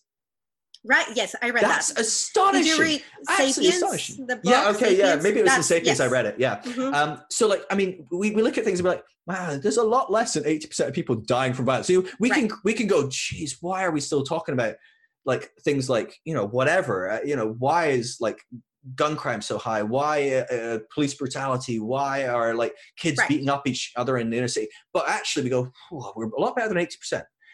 So we're moving, but I think on some fundamental level, I don't know if we're there, that we are able to fight against that core thing within us that goes, I need to gather, I need to protect, my family are more important. Like that dark side within us that goes, yeah, I do love everyone and I will give some money to that charity and look after that. And I do feel bad when I see a picture of a starving African on TV, or, and I'll maybe even do the £3 a month pledge or $3 a month, whatever. But I'd let that kid die if my kid was going to die instead. Right. And that's where that's hard ingrained. Like, how do we, I just don't know how we move past that, other than just that's where intentionality, education. Exactly. And that's where we have to, and that's where I see actually the power that the church could have. The power of challenging implicit biases, the power of saying, I know that we've been told, because see, what Jesus was inviting people to was a reframing, a reshaping of society, a reimagining of the world. I believe that when he spoke about the kingdom of heaven is at hand, the kingdom of heaven is at hand, I don't think we were talking about an afterlife. I think we were talking about it's at hand. It's the ability to bring this about is within us. And that's where education takes a huge, and we do so much better with education as it is, like I look at my daughter's schools is absolutely excellent. And I know that's not the experience of all children in the world. Is this just because you keep phoning them? I don't know. No, I'm kidding. No, they really are excellent. One of the teachers actually is the daughter of a big progressive, I don't want to name him because I don't want to blast her either, but he's a big progressive name in the Christian world, and that's the daughter. And she wrote a book about children too, and how to teach children to love well and be agents of transformation in their communities. And so even like a lot of the writing prompts throughout this whole pandemic have been, how can you be an agent of transformation? How can we make our community better? How can you make our home life better in the middle of all this uncertainty? And they do a lot of like affirmations, like this is uncomfortable. It's okay to be, disappointed. This is all of these things that I really appreciate. So already we are doing a much better job. Absolutely. I think that it's just, we need to continue to do it, and that when people ask me like, how do I start within, start asking what are the implicit biases that I have. If I ask a person, what is your childhood trauma? And they just tell me, my childhood was awesome. I already know, like, okay, well, you've done no work, because all of us have childhood trauma. All of us. If I say, what are your insecurities? And they go like, I'm not a very insecure person. Okay, well, you're not a safe person for me, because you are not aware. You're not self-aware. And self-awareness is step one. I can tell you all my insecurities. I can tell you I go into work mode. I think my worth is in my work. So it's hard for me to not put work down, because I feel validated when my work is moving. Yeah. I have no idea what you're talking about at midnight. I know. The weekend. I was doing math, and I was like, gosh, it's going to be late for him. But I know my insecurity. It's hard for me to ask people to pay me for my work. As a woman in the world, as a woman of color in America, I feel like it's just inappropriate for me to ask for money. So I have an alter ego. He's a white man. He's the one that asks for money. Because I have to play mind games with myself. His name is Atticus. I have to play mind games with myself to override the conditioning that I have been given. But I'm aware of those things, like I'm aware that it's hard. I'm aware that when people ask me to do something for them, it's super extremely hard for me to say no. And I have to know why. I love to be needed. I love to be needed. I was the oldest child of divorced parents who they relied a lot on me to be able to help with my sister. And I thought, well, if they always need me to help with my sister, they'll always need me. And that's where I felt loved the most. So I'm aware of all of these things. How do we start? A self-awareness, so that we stop living on these conditionings, on our subconscious mind, I have to protect the wealth because I don't know if we're going to be able to have money tomorrow. I have to protect my children instead of, you have to just equip them and give them all the tools because they will have to face reality one day. So we have to just stop living in our subconscious mind, which is what I call the autopilot. That it's comfortable, but it doesn't lead us to liberation. It doesn't lead us to heaven. It just leads us to comfort. And comfort is not heaven. I don't want that. Did you go through therapy for any of this? Because it fascinates me, because I am a weird person, like really weird. I'm very aware. I've got a whole bunch of different elements. I've got some different, my own traumas, my own insecurities. I've got some physical elements going on. I've got a condition called alexithymia, which means I don't know what my emotions are. So if I feel angry right now, I don't know. And it's only after looking back going, oh, I was getting really like animated and I was yelling, I was probably angry, or I don't know if I'm sad. I can be crying and not actually know the emotion that's happening. Cognitively, so So it's a fascinating condition. And some of that can come from trauma and some of stuff, but actually a lot of it is physically has been found as well. And I don't know what my makeup of that is. I actually imagine a lot more of it is trauma than actually physical. But and I work on different things that happen. So I've got an interesting makeup when it comes to stuff like that, because I am analytical, intellectual. I look Cerebral. at things. I don't get too caught up in my emotions, because I don't really know I've got emotions. And often by the time I realize I was emotional, I've kind of processed it and I'm through it, which is really nice sometimes, especially in our line of work, when you deal with certain people and you're just hearing things and you're like, oh my gosh, this is like crazy. I'm really glad I don't really have any idea what emotions are coming up for me right now. Yeah. But like, so I'm really intentional with stuff like that. And so something like that, I'm like, I've been spending the last like 7-8 years, probably a bit longer, really working hard on trying to do some deep diving, trying to figure out what emotion I'm feeling right now, what's going on in my body, what's happening. I don't feel many of us, and I don't know if before, like maybe 8-9 years ago, I wasn't massively intentional about doing deep dives into myself. It took me going through a divorce, realizing, whoa, I've got some shit in me. It's not just the person in front of me. They've got their own stuff, but I've got stuff I need to work on. And it took me to have that pain point to go, okay, let's look in. I don't know how much most people do that work. I don't, because, we talk about what's your insecurity. I'm not insecure, or what was your trauma? I didn't have trauma. And it's not that they don't have it. Obviously, most people have something somewhere, but it is, they genuinely are being truthful most of the time. I think a lot of the time we're just scared to say, but actually, if you've done enough work to actually figure it out, you're probably fairly open and a bit more vulnerable. So people don't even know that work needs to be done, or if they do know, they go like, where do I even begin? Like, what was that for you? Was that something that you were intentional about, or is that something you kind of stumbled into? You mentioned it largely to do with the process of when you were coming out of church, realizing a lot of white supremacy or implicit racism, things like that. Like, how did that work out for you? I think pain always. Pain. You can do two things with pain: double down on your trauma, or let it lead you to healing. So that's what some people call like leaning into the pain. Just leaning. What is this pain communicating to me? Just like physical pain. I mean, you can do two things: ignore it and then you get gangrene, or pay attention to it and take care of it and really heal. So I think I had experienced a lot of pain through my life and through the years, like all of us, pain is life. And then I didn't have the tools to lean in to my pain. I just didn't have the tools. And then as I continued, that's why I say healing is a privilege, because it requires tools. So then after I left the church, I was so determined. I am also very analytical and things have to make sense. And, math makes sense. 2 + 2 = 4. I can work with things like that.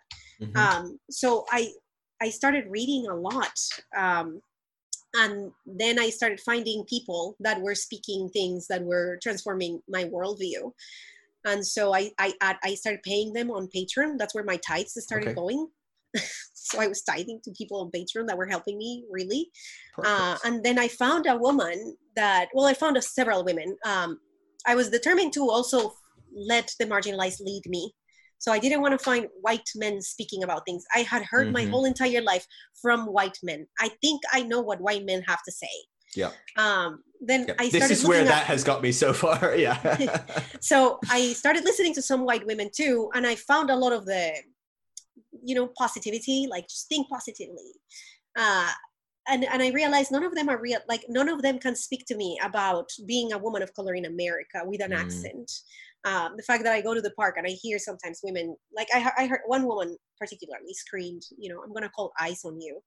And that's painful because it's weaponizing things. I said, go ahead. She could. I have documentation.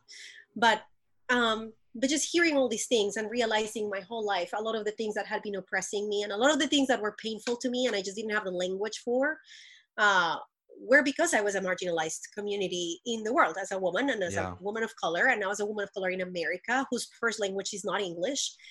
And so I said, okay, I want marginalized communities to lead me. So I found some indigenous people, and I found a Mexican woman that is a therapist, and she's decolonizing therapy and decolonizing psychology. Wow. And then I found 2 Black women, and then a trans Black man. And I started paying them, honestly. That's what I did. I started paying them on Patreon to, the best. My husband and I didn't make a lot of money. Again, we had to reframe our whole entire thing. My husband started doing Uber. I started doing Uber too. So I did Uber in the morning. He did Uber for the rest of the day. Like, we just kind of figured it out at the beginning. But with the little extra that we had, we started paying these people to lead us. And every book suggestion that they had, we would then buy with my mother-in-law's Amazon account. So we just kind of figured out ways in which we could heal. And we just started devouring all the books, all the content. I started following people on Instagram and on Twitter. And that led to a separation. We separated physically for 6 weeks. My husband left the house for 6 weeks, but we were separated, physically too. Like, we weren't having sex. We were together for about 16 months because we realized our marriage was all based on Christianity. I married him because I believed God told me. He married me because he believed God told him. Looking back, our trauma told us to marry one another, not God. And so we needed to figure out, do we still want to be married? Is there something worth salvaging here? Do I want to be with you?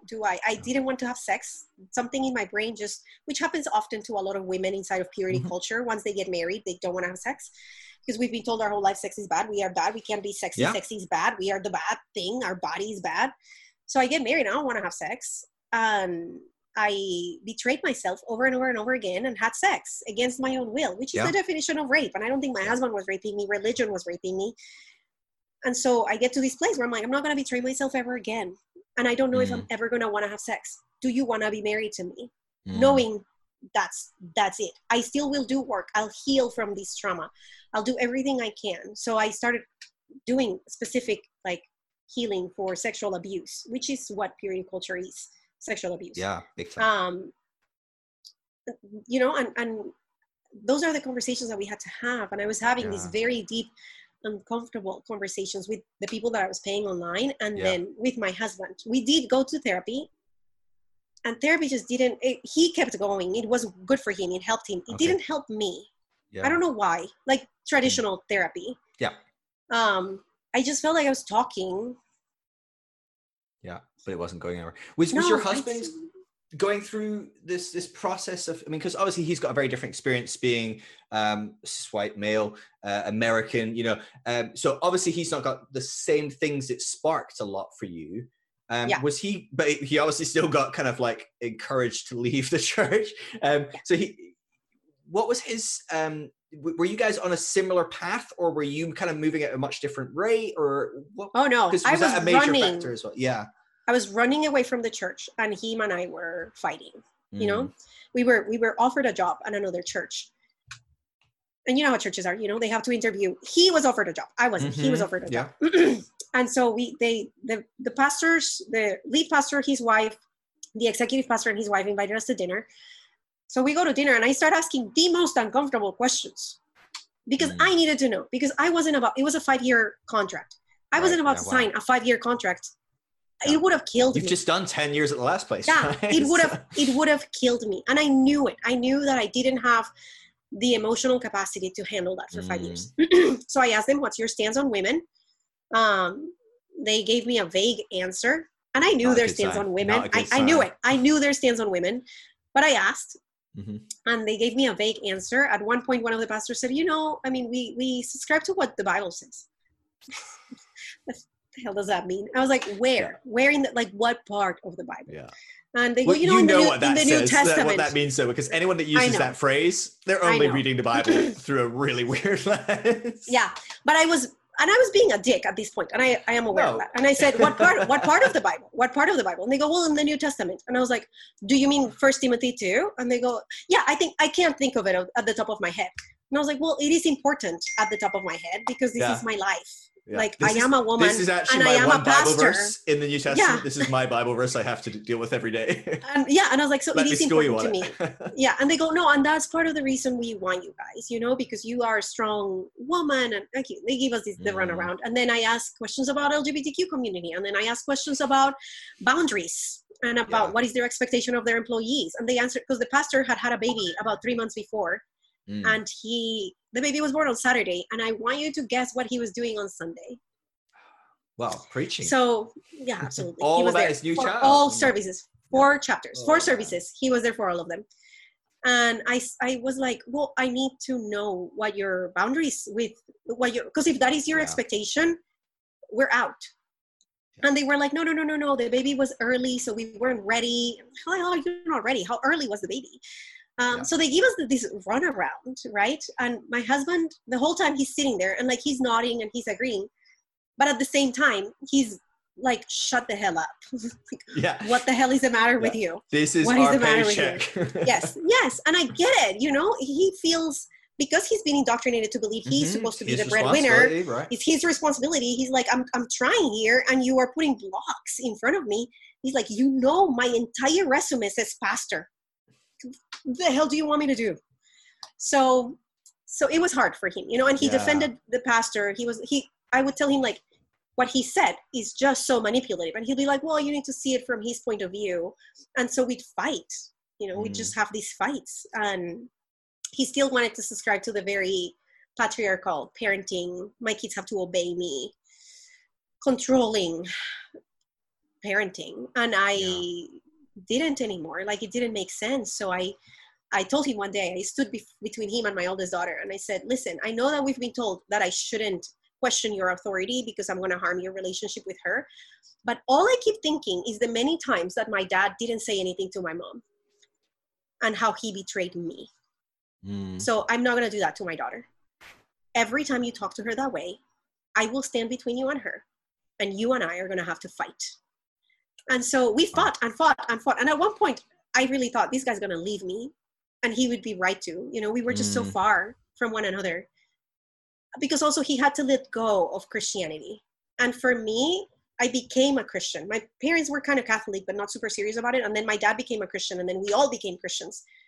But for him, he's a 10-generation Christians. They are proud of these. Like, they tell you when you get into this family, they're like, oh, we're 10 generations Christians. We're pastors. We're ministers. We're missionaries.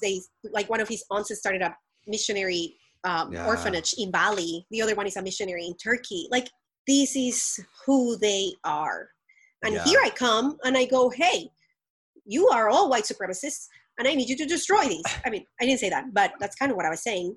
Because white supremacy is not the KKK, you know? I was upholding white supremacy too. So it was hard. And I really thought we were going to lose each other here. We're going to lose each other. For 16 months, it was miserable. We didn't like each other. I wanted him to go to work in the mornings, and then he'd come home and we'd have talks, and it was hard, and he'd walk away. And then, but he was deeply committed to healing too. He didn't want to continue to be he also has codependency. We all do. So he wanted to heal too. So he started doing the work of healing, and so did I. And he started meeting me, and it was a lot of work for both of us, you know, to try to meet each other. Like, help me understand what you're saying here. So when I started talking about privilege, he looked at me. I grew up very privileged in Colombia. My mom particularly had money, and she paid for my schooling. I was 17 years old, and she gave me a brand new car. You know, my vacations were in Miami. That's where I spent every summer. So, and to me, that was normal. It's not normal for Colombians to do that. It's not normal at all. I went to a private school where one of my classmates was the son of the president. A lot of ministers, their kids were in school with me. So that was my reality. That's how I grew up. And then my husband comes from a small town. His dad was a school principal from the public school of the small town in Washington State, next to Canada. You know, not a lot of wealth privilege, just middle class white people. So I start talking to him about privilege, and he goes, what in the world are you speaking about? Yeah, how dare you? Anybody, yes, if anybody in this relationship has privilege, it's you, not me. Not at all. Like, I've had to pay for everything I've ever gotten. I've had to earn it. So we have these conversations, you know, and we start reading together and learning together and reading all these books, anti-racism books and anti-bias work together. And it was hard for him to grapple with, oh my gosh, I wasn't even aware. I wasn't aware. And one of the things I had to tell him is, look, if you and I pick a church any church, pick one church at random. What are the probabilities that if you and I go and apply for a job there, that they give you an interview and that they give me an interview? Who's more, I have more education than him. Right. I was actually going to ask that because you've got a master's, right? Yeah. So I have more education than you, but who gets a second interview? Mm-hmm. And whose resume gets tossed by 80% of churches just because of my gender, and then because of the fact that I'm Colombian? You know, how many times have we gotten stopped at airports in the world, around the world? How many times have I gotten stopped? So many times. He was shocked when he started traveling with me, and he's like, why do you get stopped everywhere? I'm like, because my passport is Colombian. That's it. That's the only reason I get stopped. I was asked to get an x-ray of my abdomen at one point. Wow. In one of the airports. And he was shocked. He was like, this has to be illegal. And I was like, I have two options: to say no and they don't get me on the plane, or to say yes. So what do you want me to do? And he was like, well, it's wrong. And I was like, I understand that. I don't have options. This has been my life. Time, man.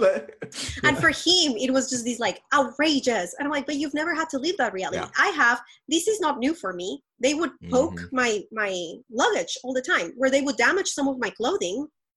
And who am I going to fight? Yeah. And he was like, this is just not okay. I'm like, that's your privilege that you don't think that's okay. 60% of the world that travels, we have to deal with that, you know? People that wear, you know, sick folk that have to wear the, I forgot the name. How do you think they get treated at airports? Yeah. You know, women that wear the hijabi, how do you think they get treated at airports? And so we start talking about privilege, and we start talking about our privilege that we hold, and then the oppressed kind of like identities that we hold. And he goes, I don't have oppressed identities, aside from the fact that I'm not rich, but compared to the universe, like compared to all 7 million of us, I am rich. Yeah. It's true. You don't have a lot of oppressed identities. And so we start having these conversations, and it's hard. And for a moment I thought we're going to lose each other. There's no way we're going to move forward, but we have. And I tell him, I think that we're still married because you loved me more than you loved Jesus. And he did. He loved me more than he loved Jesus. Yeah. You know, because he had to lose the Jesus he had been given. He had to lose a lot of his identity because he was determined on not losing me. And not losing me meant he had to grapple with all of this, you know? Yeah. So gosh, that must have been a very, very tough process. I'm sure. I mean, it was tough for me in my own ways, but I'm sure it was very, very tough for him. I mean, and this isn't over, you know? Like his family struggles a lot more with this, with my work particularly, because he's not very vocal. I mean, not online. He's not very vocal. Mm-hmm. His family struggles with everything I say, and he has to have conversations with them. And he knows it's costing him relationship with his family. Yeah. My family's different. They are like, are you happy? Yeah, cool. So, and I knew that all along. I knew it wouldn't cost me my family. It would never cost me my family. He knew it could. Yeah. Yeah, I felt the same, you know, because again, doing public ministry, like I've never had any debts about my family. My family are like very, very, very Christian, a bit of a spectrum on what that looks like, but like always just been like, dude, as long as you're doing you're happy, you're healthy, we're happy. But I know for my wife's family, like they're slightly different. They're very chill as well, actually, on the whole. But it's things like, oh, my friends have had my entire life suddenly going, we're just going to take a few steps back and not talk anymore. Or churches I've been associated with going, we really liked having you around, and we didn't even mind you being a little bit like outspoken occasionally about some sort of weird thing that you go, well, actually, it's not really like that. Or maybe like, what about this? You could do that, but we don't like the other people. You know, I spoke in over 400 churches in 1 year on my busiest year when I was traveling. It was insane. So I mean, I was traveling and speaking everywhere constantly, and like overnight, just by changing and being a little bit more open or focusing on a few more different things, I knew overnight things would dry up. And it did. You know, I now get no invitations to churches, maybe a handful a year, but I do like small groups in homes and stuff now, because that's not a thing when you speak about these things. And you weigh it up, you know the sacrifices. Yeah. You know, the one that I knew, I knew that if I said these, I knew it was the first one. It was over. Like my career as I knew it was over. Was the moment I became LGBTQ affirming. Oh gosh, that's just. I was like, that's it. I know that if I go ahead and say, gay people can get married. Just that. Mm-hmm. And that's not what I said. I said transphobia is a sin. And I speak a lot about transphobia being a sin and Islamophobia being a sin and all this. So I said transphobia is a sin, which was still kind of like a safe way. Yeah. Oh, that's very But reserved. I knew, because transphobia is a sin. That should not even be, whatever sin is.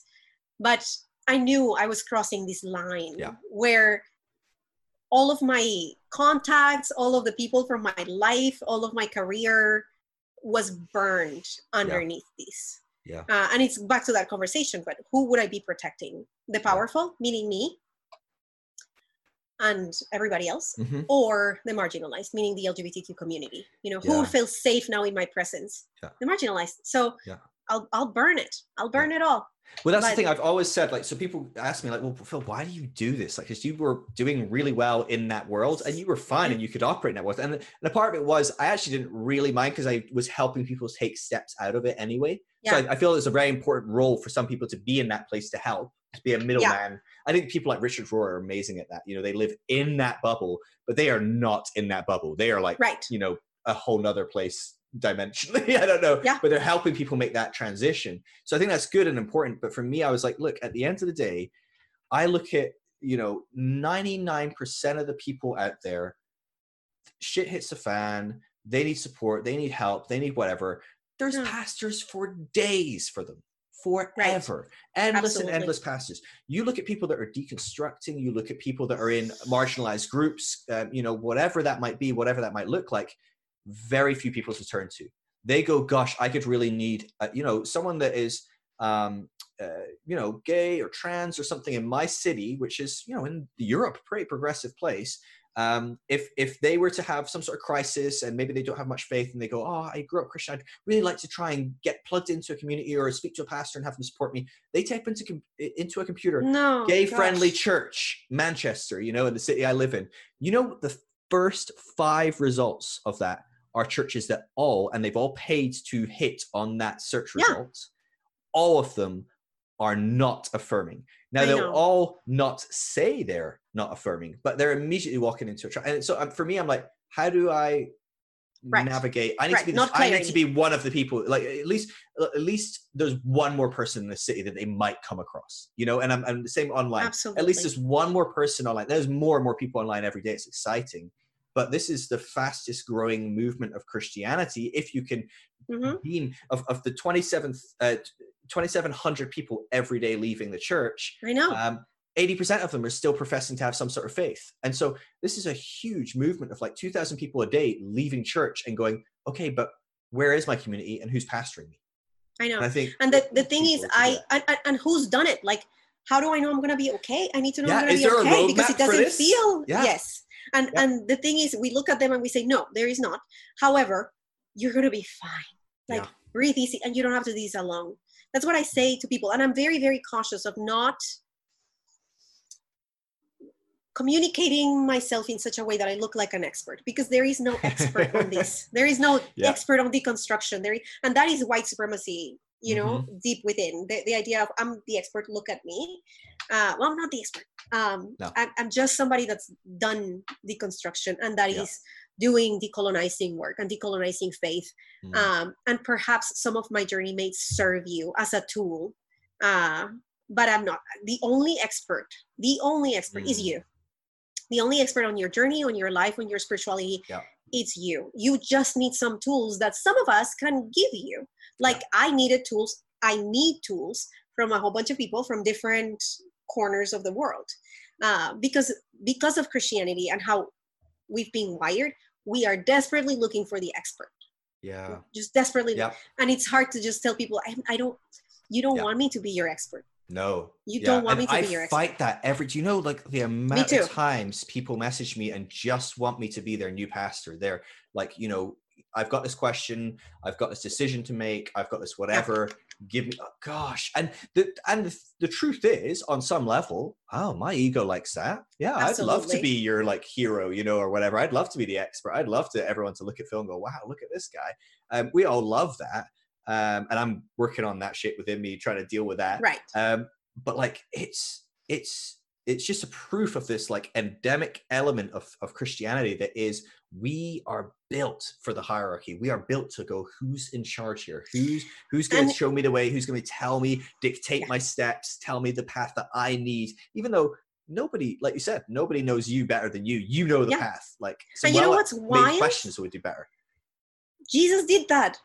You know, he kept saying people would come with questions and he'd give them questions. Yeah. He only answers 2 questions in all 4 Gospels. And he is hinting all the time at go within. You have the answers. Go within. Go within. He tells me, what do you want, essentially? You know, I when people talk to me now, before, when I was a pastor, I was very good at giving answers. They were probably horrible answers. But now people ask me questions and they go, what do you want? So people never even ask, what do I really want? We have not been wired and conditioned from childhood to be aware of what we want. You know, we've been conditioned and wired to do the right thing. But sometimes what we want doesn't look like the right thing. No. Yet it is what we should do, you know? Because sometimes what we want, for instance, I ask people, I'm talking to a friend of mine and she's walking through a lot of hard stuff in her marriage. And I tell her, like, what do you want? Do you want a divorce? Is that what you want? Because if you want a divorce, get a divorce. Or if you don't know what you want, voice that. I don't know what I want. But if you are staying in this marriage because you've been told that's the right thing, you're betraying yourself, you know? So we've been having all these conversations about, like, and that's what being a safe person means. Being able to, people come to you and you don't have answers for them, but you're helping them to discern what it is that they want by asking the questions that they are too afraid to ask themselves. Because that's the only thing. We're so afraid of asking these questions. We're so afraid to admit that sometimes what we want is not, it's uncertainty, and we're afraid of it. So this desire to have answers and this desire to have experts and this desire of hierarchy stands in opposition of everything Jesus did. You know, they keep asking him, which is the greatest of all of us? And he keeps saying, you guys, come on now. There's no greatest. The greatest of you is the one that serves, the one that loves the best, but all the way to the Last Supper. So who's the greatest? Good Lord, guys, come on. You know, and he keeps challenging and he goes, you all think I'm the greatest, so I'm going to go ahead and wash your feet and see if you get it. That it's not about being the greatest in the eyes of everybody else, but about being true to who you are, about being faithful to the person that you were created to be. And so we talk about all of these things about Jesus, about loving Jesus and following Jesus. Yet we look and it's not what we're living out. It's not how we're framing our lives. It's not how we're framing our societies even. And the opposite, we are holding tight to everything Jesus was like, we shouldn't do that anymore, perhaps, you know? We should be willing to lay down our privilege. We should be willing to pick up our cross. We should be, and we should be propping up the other. We should be lifting up the other and not being so concerned with lift me up, you know? So I look at that and the hierarchy. That's why I don't go to church, by the way, hierarchies, because I have yet to find a church where hierarchies don't exist. And so long as there are hierarchies, somebody's being stepped on. They might not be aware of it, but somebody's being stepped on. So, and that's challenging because that has changed the way in which I talk to my children, the way in which I see the dynamics of my family, the way in which I see the dynamics in the world, the way in which I do the work that I do. Because I don't want to be on top of anybody. I don't want hierarchies. I want to build a community in my life, a family, where we collaborate with one another. There is no competition, but there is collaboration. And I think that creates responsibility, right? So at the end of the day, that's what creates the stuff that makes you do the work, right? So when someone comes to me and asks for advice and I go, well, what do you think? You know, like they go, oh crap, I haven't actually thought of that. Or I haven't asked myself that, or, you know, like it's crazy. But like when we go from one system of hierarchy to another, whether that person is in any way, shape or form wanting to control, abuse, you know, manipulate, take advantage, any of these things, they will inherently do it. You know, so earlier this week, I was talking to someone, just a beautiful person that had come from a background of like some different abuse and all sorts of different stuff. And then they had basically gone through some rehabilitation program. and then started working for that group. But what's interesting is they were trapped in this system. They've been trapped in it for years now, and they couldn't get out. And basically they had gone from one system of abuse straight into another. And it wasn't that the person that they were now working for, or the organization or system, were inherently trying to abuse people, to control people, to manipulate people. But the problem is, when you grow up your whole life trying to please your authority figure, expecting other people to live your life for you or help you or whatever, all these different elements, and you go straight into another situation, you immediately are going, oh, look, another person that will tell me what to do, another person I can try and please. Have you watched, my wife encouraged me to check out a documentary on Netflix called Cheer. And dude, you got to watch this documentary. It's so good. It's terrible, but it's amazing. It's a documentary about, it's not terrible actually, but it's this documentary about cheerleading and the best cheerleading. Oh, I've seen it. I've seen the pictures, but I'm not interested in cheerleading, but. Dude, me neither. So, but now I am. I'm like, yes. But like, it's fascinating watching these people break their bodies doing this. I had no idea the degree of what's involved. Wild. You know, I've seen it go into like a basketball game or a football game, but that's like not cheerleading. That's not even like near competition level cheerleading. So it turns out like, that's actually like low tier, easy stuff.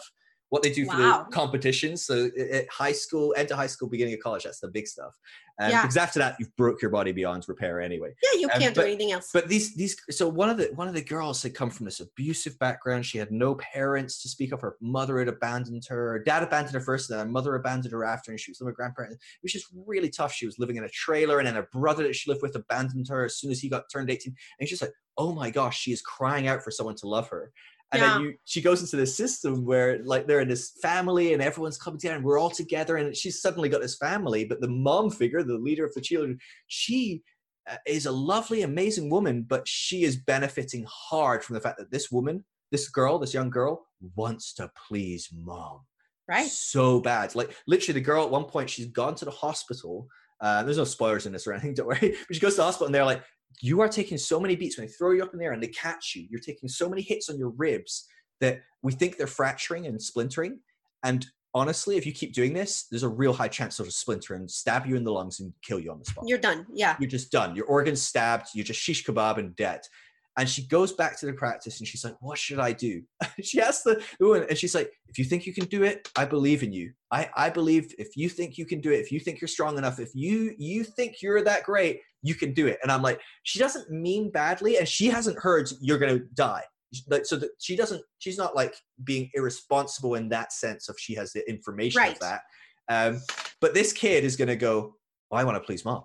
And it just shows, it's a beautiful example of this thing of like, this girl has been told you're very likely to die if you keep doing this. It doesn't matter. But it doesn't matter. I'm so ingrained and I'm in a system which is structured that mom is at the top. Now, it's not my mom. And because they are so, it's so much fear. You're so afraid. It's what I was telling you. I switched my mom for my pastor. And I knew I'm going to keep doing this because my husband and I started, like, we looked at other churches, we looked at other denominations, we looked at everything. We looked at home churches. We traveled to San Francisco to see a movement of home churches that was there, that was, seemingly working. And I just kept seeing cycles of abuse and hierarchies. And so long as Christianity believes that they are the superior faith, they are partnering up with white supremacy. Yeah. It's the good faith for you. That does not mean is the superior faith for all, and making that differentiation. But so long as soon as somebody believes, oh, everybody should be Christian, that's what they need, you are marrying Christianity with white supremacy. And it comes from trauma. This wanting to homogenize, well, that's a hard word to say. The world is this, it's just this trauma that if we all of us think the same, then we'll all protect one another. No, not really. We need diversity. We need everybody to be able to express themselves however they feel they should express themselves. What works in America most certainly doesn't work in Colombia, in the UK, or in China. Yeah. And we need to be able to respect people wherever they are at. But yeah, this idea that it's an oppressive system so long as we believe it's the right system, But the whole thing with cheer, you are describing exactly what I was doing with my pastor. It's the exact same thing. I've done it as well, like 100%. I know that. Yeah, like because my we all parents were have slightly that. detached, and I really vied for their, and the way I got my parents' love generally was by doing something for them, because they didn't show much affection, they didn't physical touch or words of affirmation. So it was like, if I would go buy my mom a little gift or something because we were poor, and she would be like, oh, that's so great. Or if I would go and do the vacuuming, hoover up or whatever, and she'd be like, oh, thank you so much. And so immediately I go into a church environment and I'm going, Pastor, what can I do for you? You're perfect for Pastor, them. even though you make 8 times more than all of us, I've bought you a nice little hamper to say thank you. And it's like, and that's great. It's nice to do, but not out of what I was doing it. It's the hidden motivations, stuff, right? Like what we were talking about, the hidden motivations underneath. And I have this theory that the love languages, the love languages that are so very famous inside, I think they are trauma coping. Not so much love languages, but trauma coping, like ways in which I'm coping with my trauma so that I can appease my feelings and not have to deal with abandonment, and not have to deal with rejection, and not have to deal with insecurities. I could see that. So we go into marriage seminars, for instance, and they go like, well, you need to know your wife's love language and then love her that way. What is that communicating? You need to help her cope with how she feels insecure about your behavior so that she stops feeling insecure, when in reality, I shouldn't feel insecure. If he wants to leave, he can go. Like, that's it. Like, my insecurities should not be the reason which we interact with one another. Like, I know how he feels. People will tell me all the time, because my husband's love language, like most men, because of toxic masculinity, is touch. And I don't like hugs. I already established that at the beginning. I'm not a hugging, our society, Colombia, Bogota, people from Bogota, where I grew up, we don't touch people. Okay. And so I marry this guy, and he's like, I need touch. I'm like, that feels awkward to me. And this whole time, every time we would go to like counselors or have pastoral counseling, it was like, Joe, you just need to touch. But that's not natural for me. And why is he wanting, like, why does he need me to touch him to feel loved? You know what I mean? Mm-hmm. Now when I touch him, and I do touch him a lot, it's because I want to, not because I feel coerced to, because his love language is that. So I have to appease his love language. No, I don't have to. I don't. He should be secure enough in himself that whether I touch him or don't touch him, he's like, she loves me. I know she loves me. And the same, my love language supposedly is words of affirmation, which is, it's just my insecurity. I needed people to validate me. I needed validation to know that I still belong. So he was like trying, but that's not natural for him. Words are not his thing. He's not very good at that. He's just not what he did. So it was the same. He was forcing himself to say the right thing to appease my own insecurities. Well, does any of that communicate healing or healthy or wholesomeness? No, it's just cycles of trauma, and we are encouraging each other's trauma to make sure that I'm not triggering you and you're not triggering me. When in reality, if I deal with my trauma and you deal with yours, we won't trigger each other. We will be able to have healthy attachment to each other. I'd love to see some studies on that, of like if there was some way we could isolate how people grew up and how they received love, how they didn't receive love, and what that translates today. Because it's well documented that what people's love languages change based on major life shifts, right? So you go from I don't have any kids and my love language is words of affirmation. I have kids, you know what? I don't care. Just do some dishes and help with this and help with that. Right? Service. Whatever. That's how I feel loved. And so it shifts based on different areas where you're exhausted, tired, you maybe feel insecure, different things. I can totally see that words of affirmation one that makes you laugh, because I used to be very like that. And I can retrospectively look at it and go, oh God, that's just my insecurities. I was very insecure and I needed some affirmation. It's really fascinating, really interesting. I think it's interesting too, and this is just my theory, but there is no backup to this. It's just me observing. But this depth of trauma. So we should probably wrap up, because we've been going for about 2 hours, and I want to make sure you get back to your family. I don't know, but oh, they've not come back. Well, that's good. I don't know if they came back. They might have. They are really quiet. So okay, but I'm really intrigued. So one of the big things I'd love to make sure people can do is connect with you afterwards. But before I talk about that, talk to me about some resources that people can look into, because it feels like an underpinning for a lot of what we've talked about here is is white supremacy, decolonization, and then trauma as a whole. What are a couple of great resources that people can kind of grab a hold of or go to, or what was really helpful for you in kind of starting that journey as far as educating yourself? I think there is so much out there, and it can feel so deeply overwhelming to be met with all of this information out there, all these podcasts and all these books and all these. So perhaps the first thing I would suggest is just take it slow, and don't be overwhelmed. I have a list of resources for decolonizing, deconstruction, and trauma, and also LGBTQ and Christianity on the link on my bio. You can, it's literally just a Word document with I've seen it, so I'll put that in your link tree bio. But I know that people read that and feel so overwhelmed. So what I encourage people to start with is just following the Instagram and Twitter accounts that are on those resource lists and watching slowly, reading, just kind of sitting for months. I'm talking like at least 3 months, just sitting and reading that content.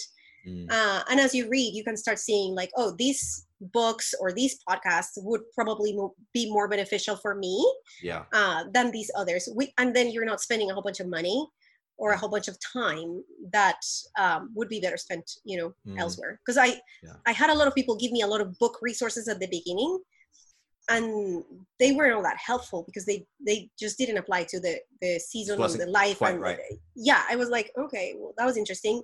And it was helpful to some degree, but if I would have just sat down to listen a little longer, then I would have saved some money. Well, some of my mother-in-law's money on books. She's the one that buys me all the books. So, my recommendation is always start with following the Twitter and the Instagram accounts and just kind of watching, see what grabs reading, you, and then kind of follow that, and be like, oh my gosh, this is definitely something I need to look into, and that would be helpful and beneficial for me. And grabs you, when I say that as well, probably isn't a positive feeling sometimes as well. It'll be like, oh, like, dang, I feel defensive. I feel exactly angered, all sorts of different emotions that will be positive and negative, I imagine. Because I know for me, I follow different accounts because I'm very aware of whatever my backgrounds are, that my issues of racism, any kind of xenophobia, all sorts of different things that are going on. And I follow different accounts because of that. And I know that some of them I get really I'm like, that's just unfair. Why? How dare you? Like, or whatever. And then I'm like, okay, let me think this through. As a white person, right? Is it unfair? Like, I mean, and just thinking through like, oh, where are they coming from as a person from a totally different background? And so it actually does, it requires just following accounts can be hard work as well. So, you might throw a book across the room, but like just following an account, it's going to be triggering you nonstop because listen, this is ingrained. I unfollowed people. Yeah. And at the beginning, I unfollowed people because I was so angry at them. I was like, how dare you? He doesn't get it. He doesn't. There's this guy, his name is like, his is Chaka Bars. And some of the things that he'd say, he talks a lot about racism and a lot about blackness in general. And I was like, ugh, he doesn't get it. He just doesn't get it. So I unfollowed him like 4 times. And then I refollowed him. And now I love him. Now I love everything he says. And I like, not everything. He says some things I'm like, I don't know about that. But, it doesn't trigger me anymore. Yeah. So, and it was the same with like women like Rachel Cargle, Lisa Renee Hall, Layla Saad, all of these women that are talking about racism. And I would feel very defensive. And then I would see the way that they respond as a very marginalized community, as a Black woman in the world.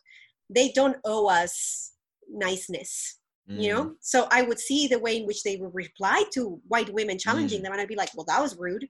And then I'd be like, oh, they don't owe me niceness. They don't owe any of us niceness. And learning that I do expect niceness from people sometimes. Yeah.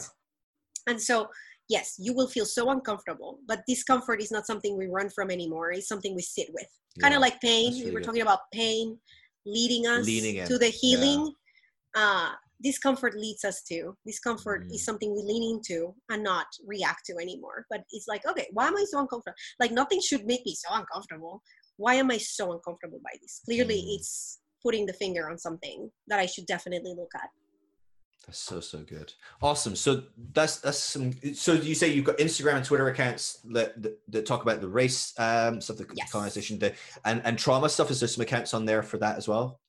I do. Yeah. Wonderful. Okay. I'm working on a parenting one in case people are interested. So it should be up in about a week to talk about, how to do parenting, decolonized and deconstructed parenting. Right. So if you just keep checking, I update them. Perfect. Often. I'll so if you're watching this or listening to this, in the show notes, I'll put a link to Joe's my link tree.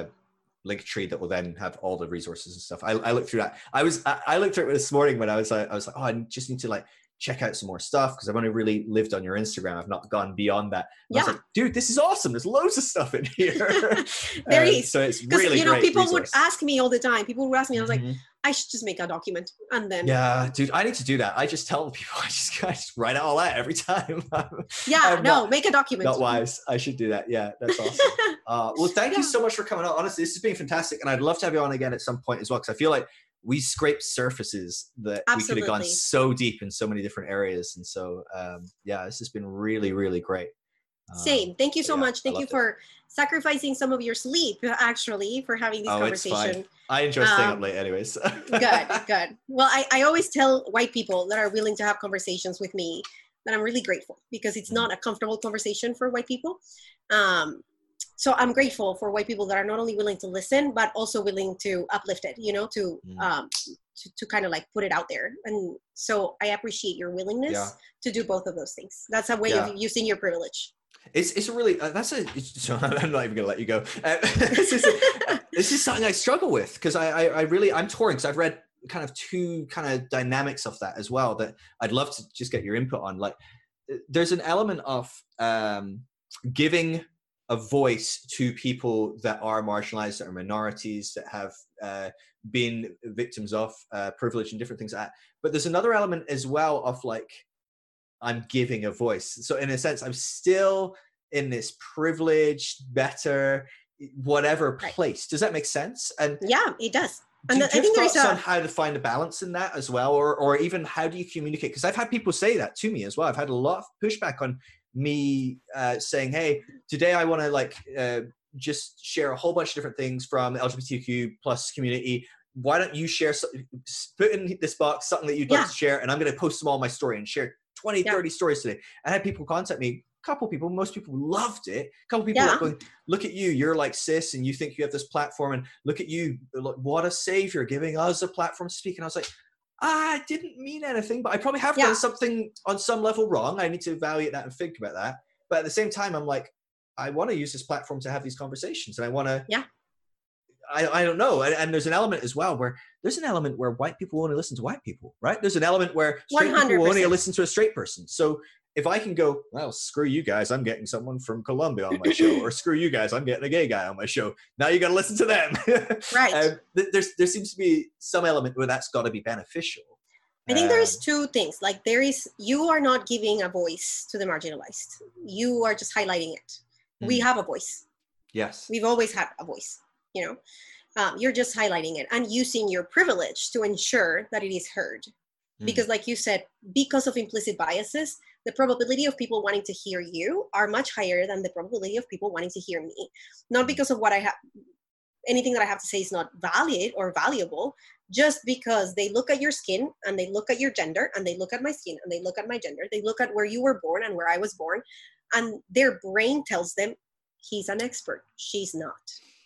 It's just what their brain does. So you take your privilege and say, well, actually, I want you to hear her because I learned something from her, which means we all can. So what you're doing is confronting them with their implicit biases and saying your implicit biases don't apply.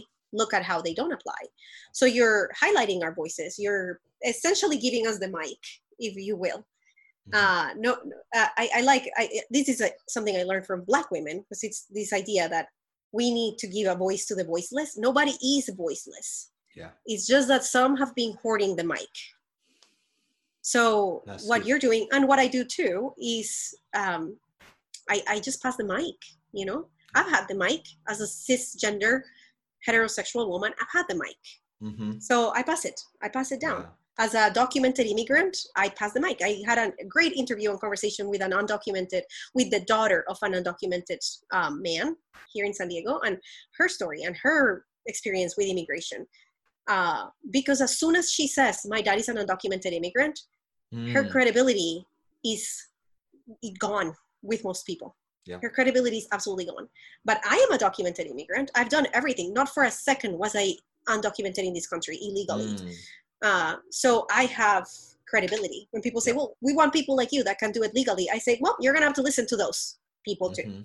So we are only highlighting voices that need to be heard, from which we are learning. Because I was one of those people that said, if you want to come, just do it legally. Idiot. Like, without acknowledging my privilege, without acknowledging the fact that I could pay the lawyers, without acknowledging the fact that, you know, I didn't run away from Colombia because I was in danger. I ran away because I didn't want to live next to my mom. That's very different, you know? Very. So I'm not giving a voice to the undocumented woman. I am just simply using my platform and using my privilege to demand people listen to her too.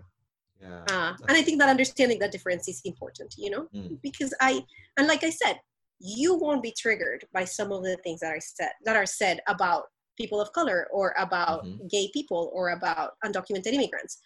They will be. So in a way, you're also putting yourself, if you're going to get any backlash from me speaking about white supremacy, you can handle it. It's different for you. You won't be re-traumatized by it. I will. Yeah. So in a way, it's you putting yourself between them and a marginalized person too. Yeah.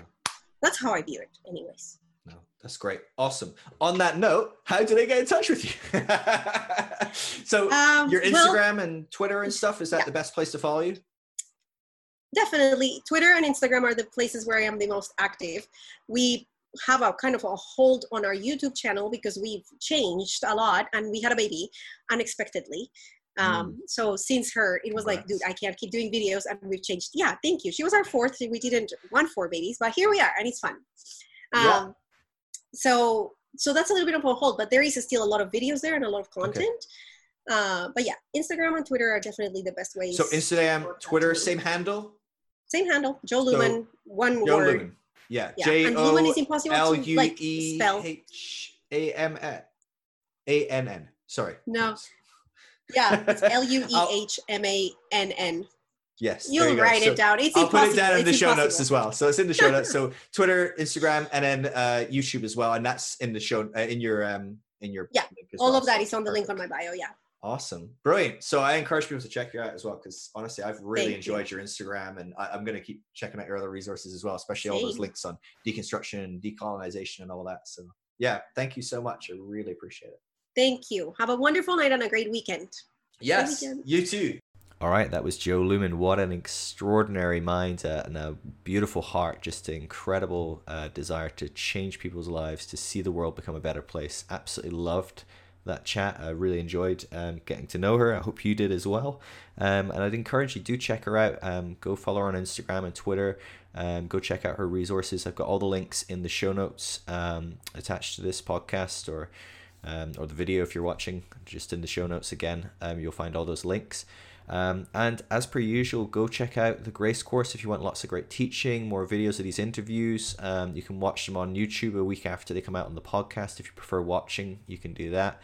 And do connect with the Deconstruction Network if you're interested in doing being a part of something bigger. This movement is huge. It's all over the world. There's people everywhere. One of the things I hear most often is people feeling lonely in this process, and there doesn't need to be a lonely deconstructing Christian. There are people all over the planet in this movement. There are all sorts of people everywhere going through this, and so the deconstructionnetwork.com is a great place to go if you want to try and find people that are going through something similar in your area. You can search for them on the map. You can send them a message and see if they want to connect in some way, shape, or form.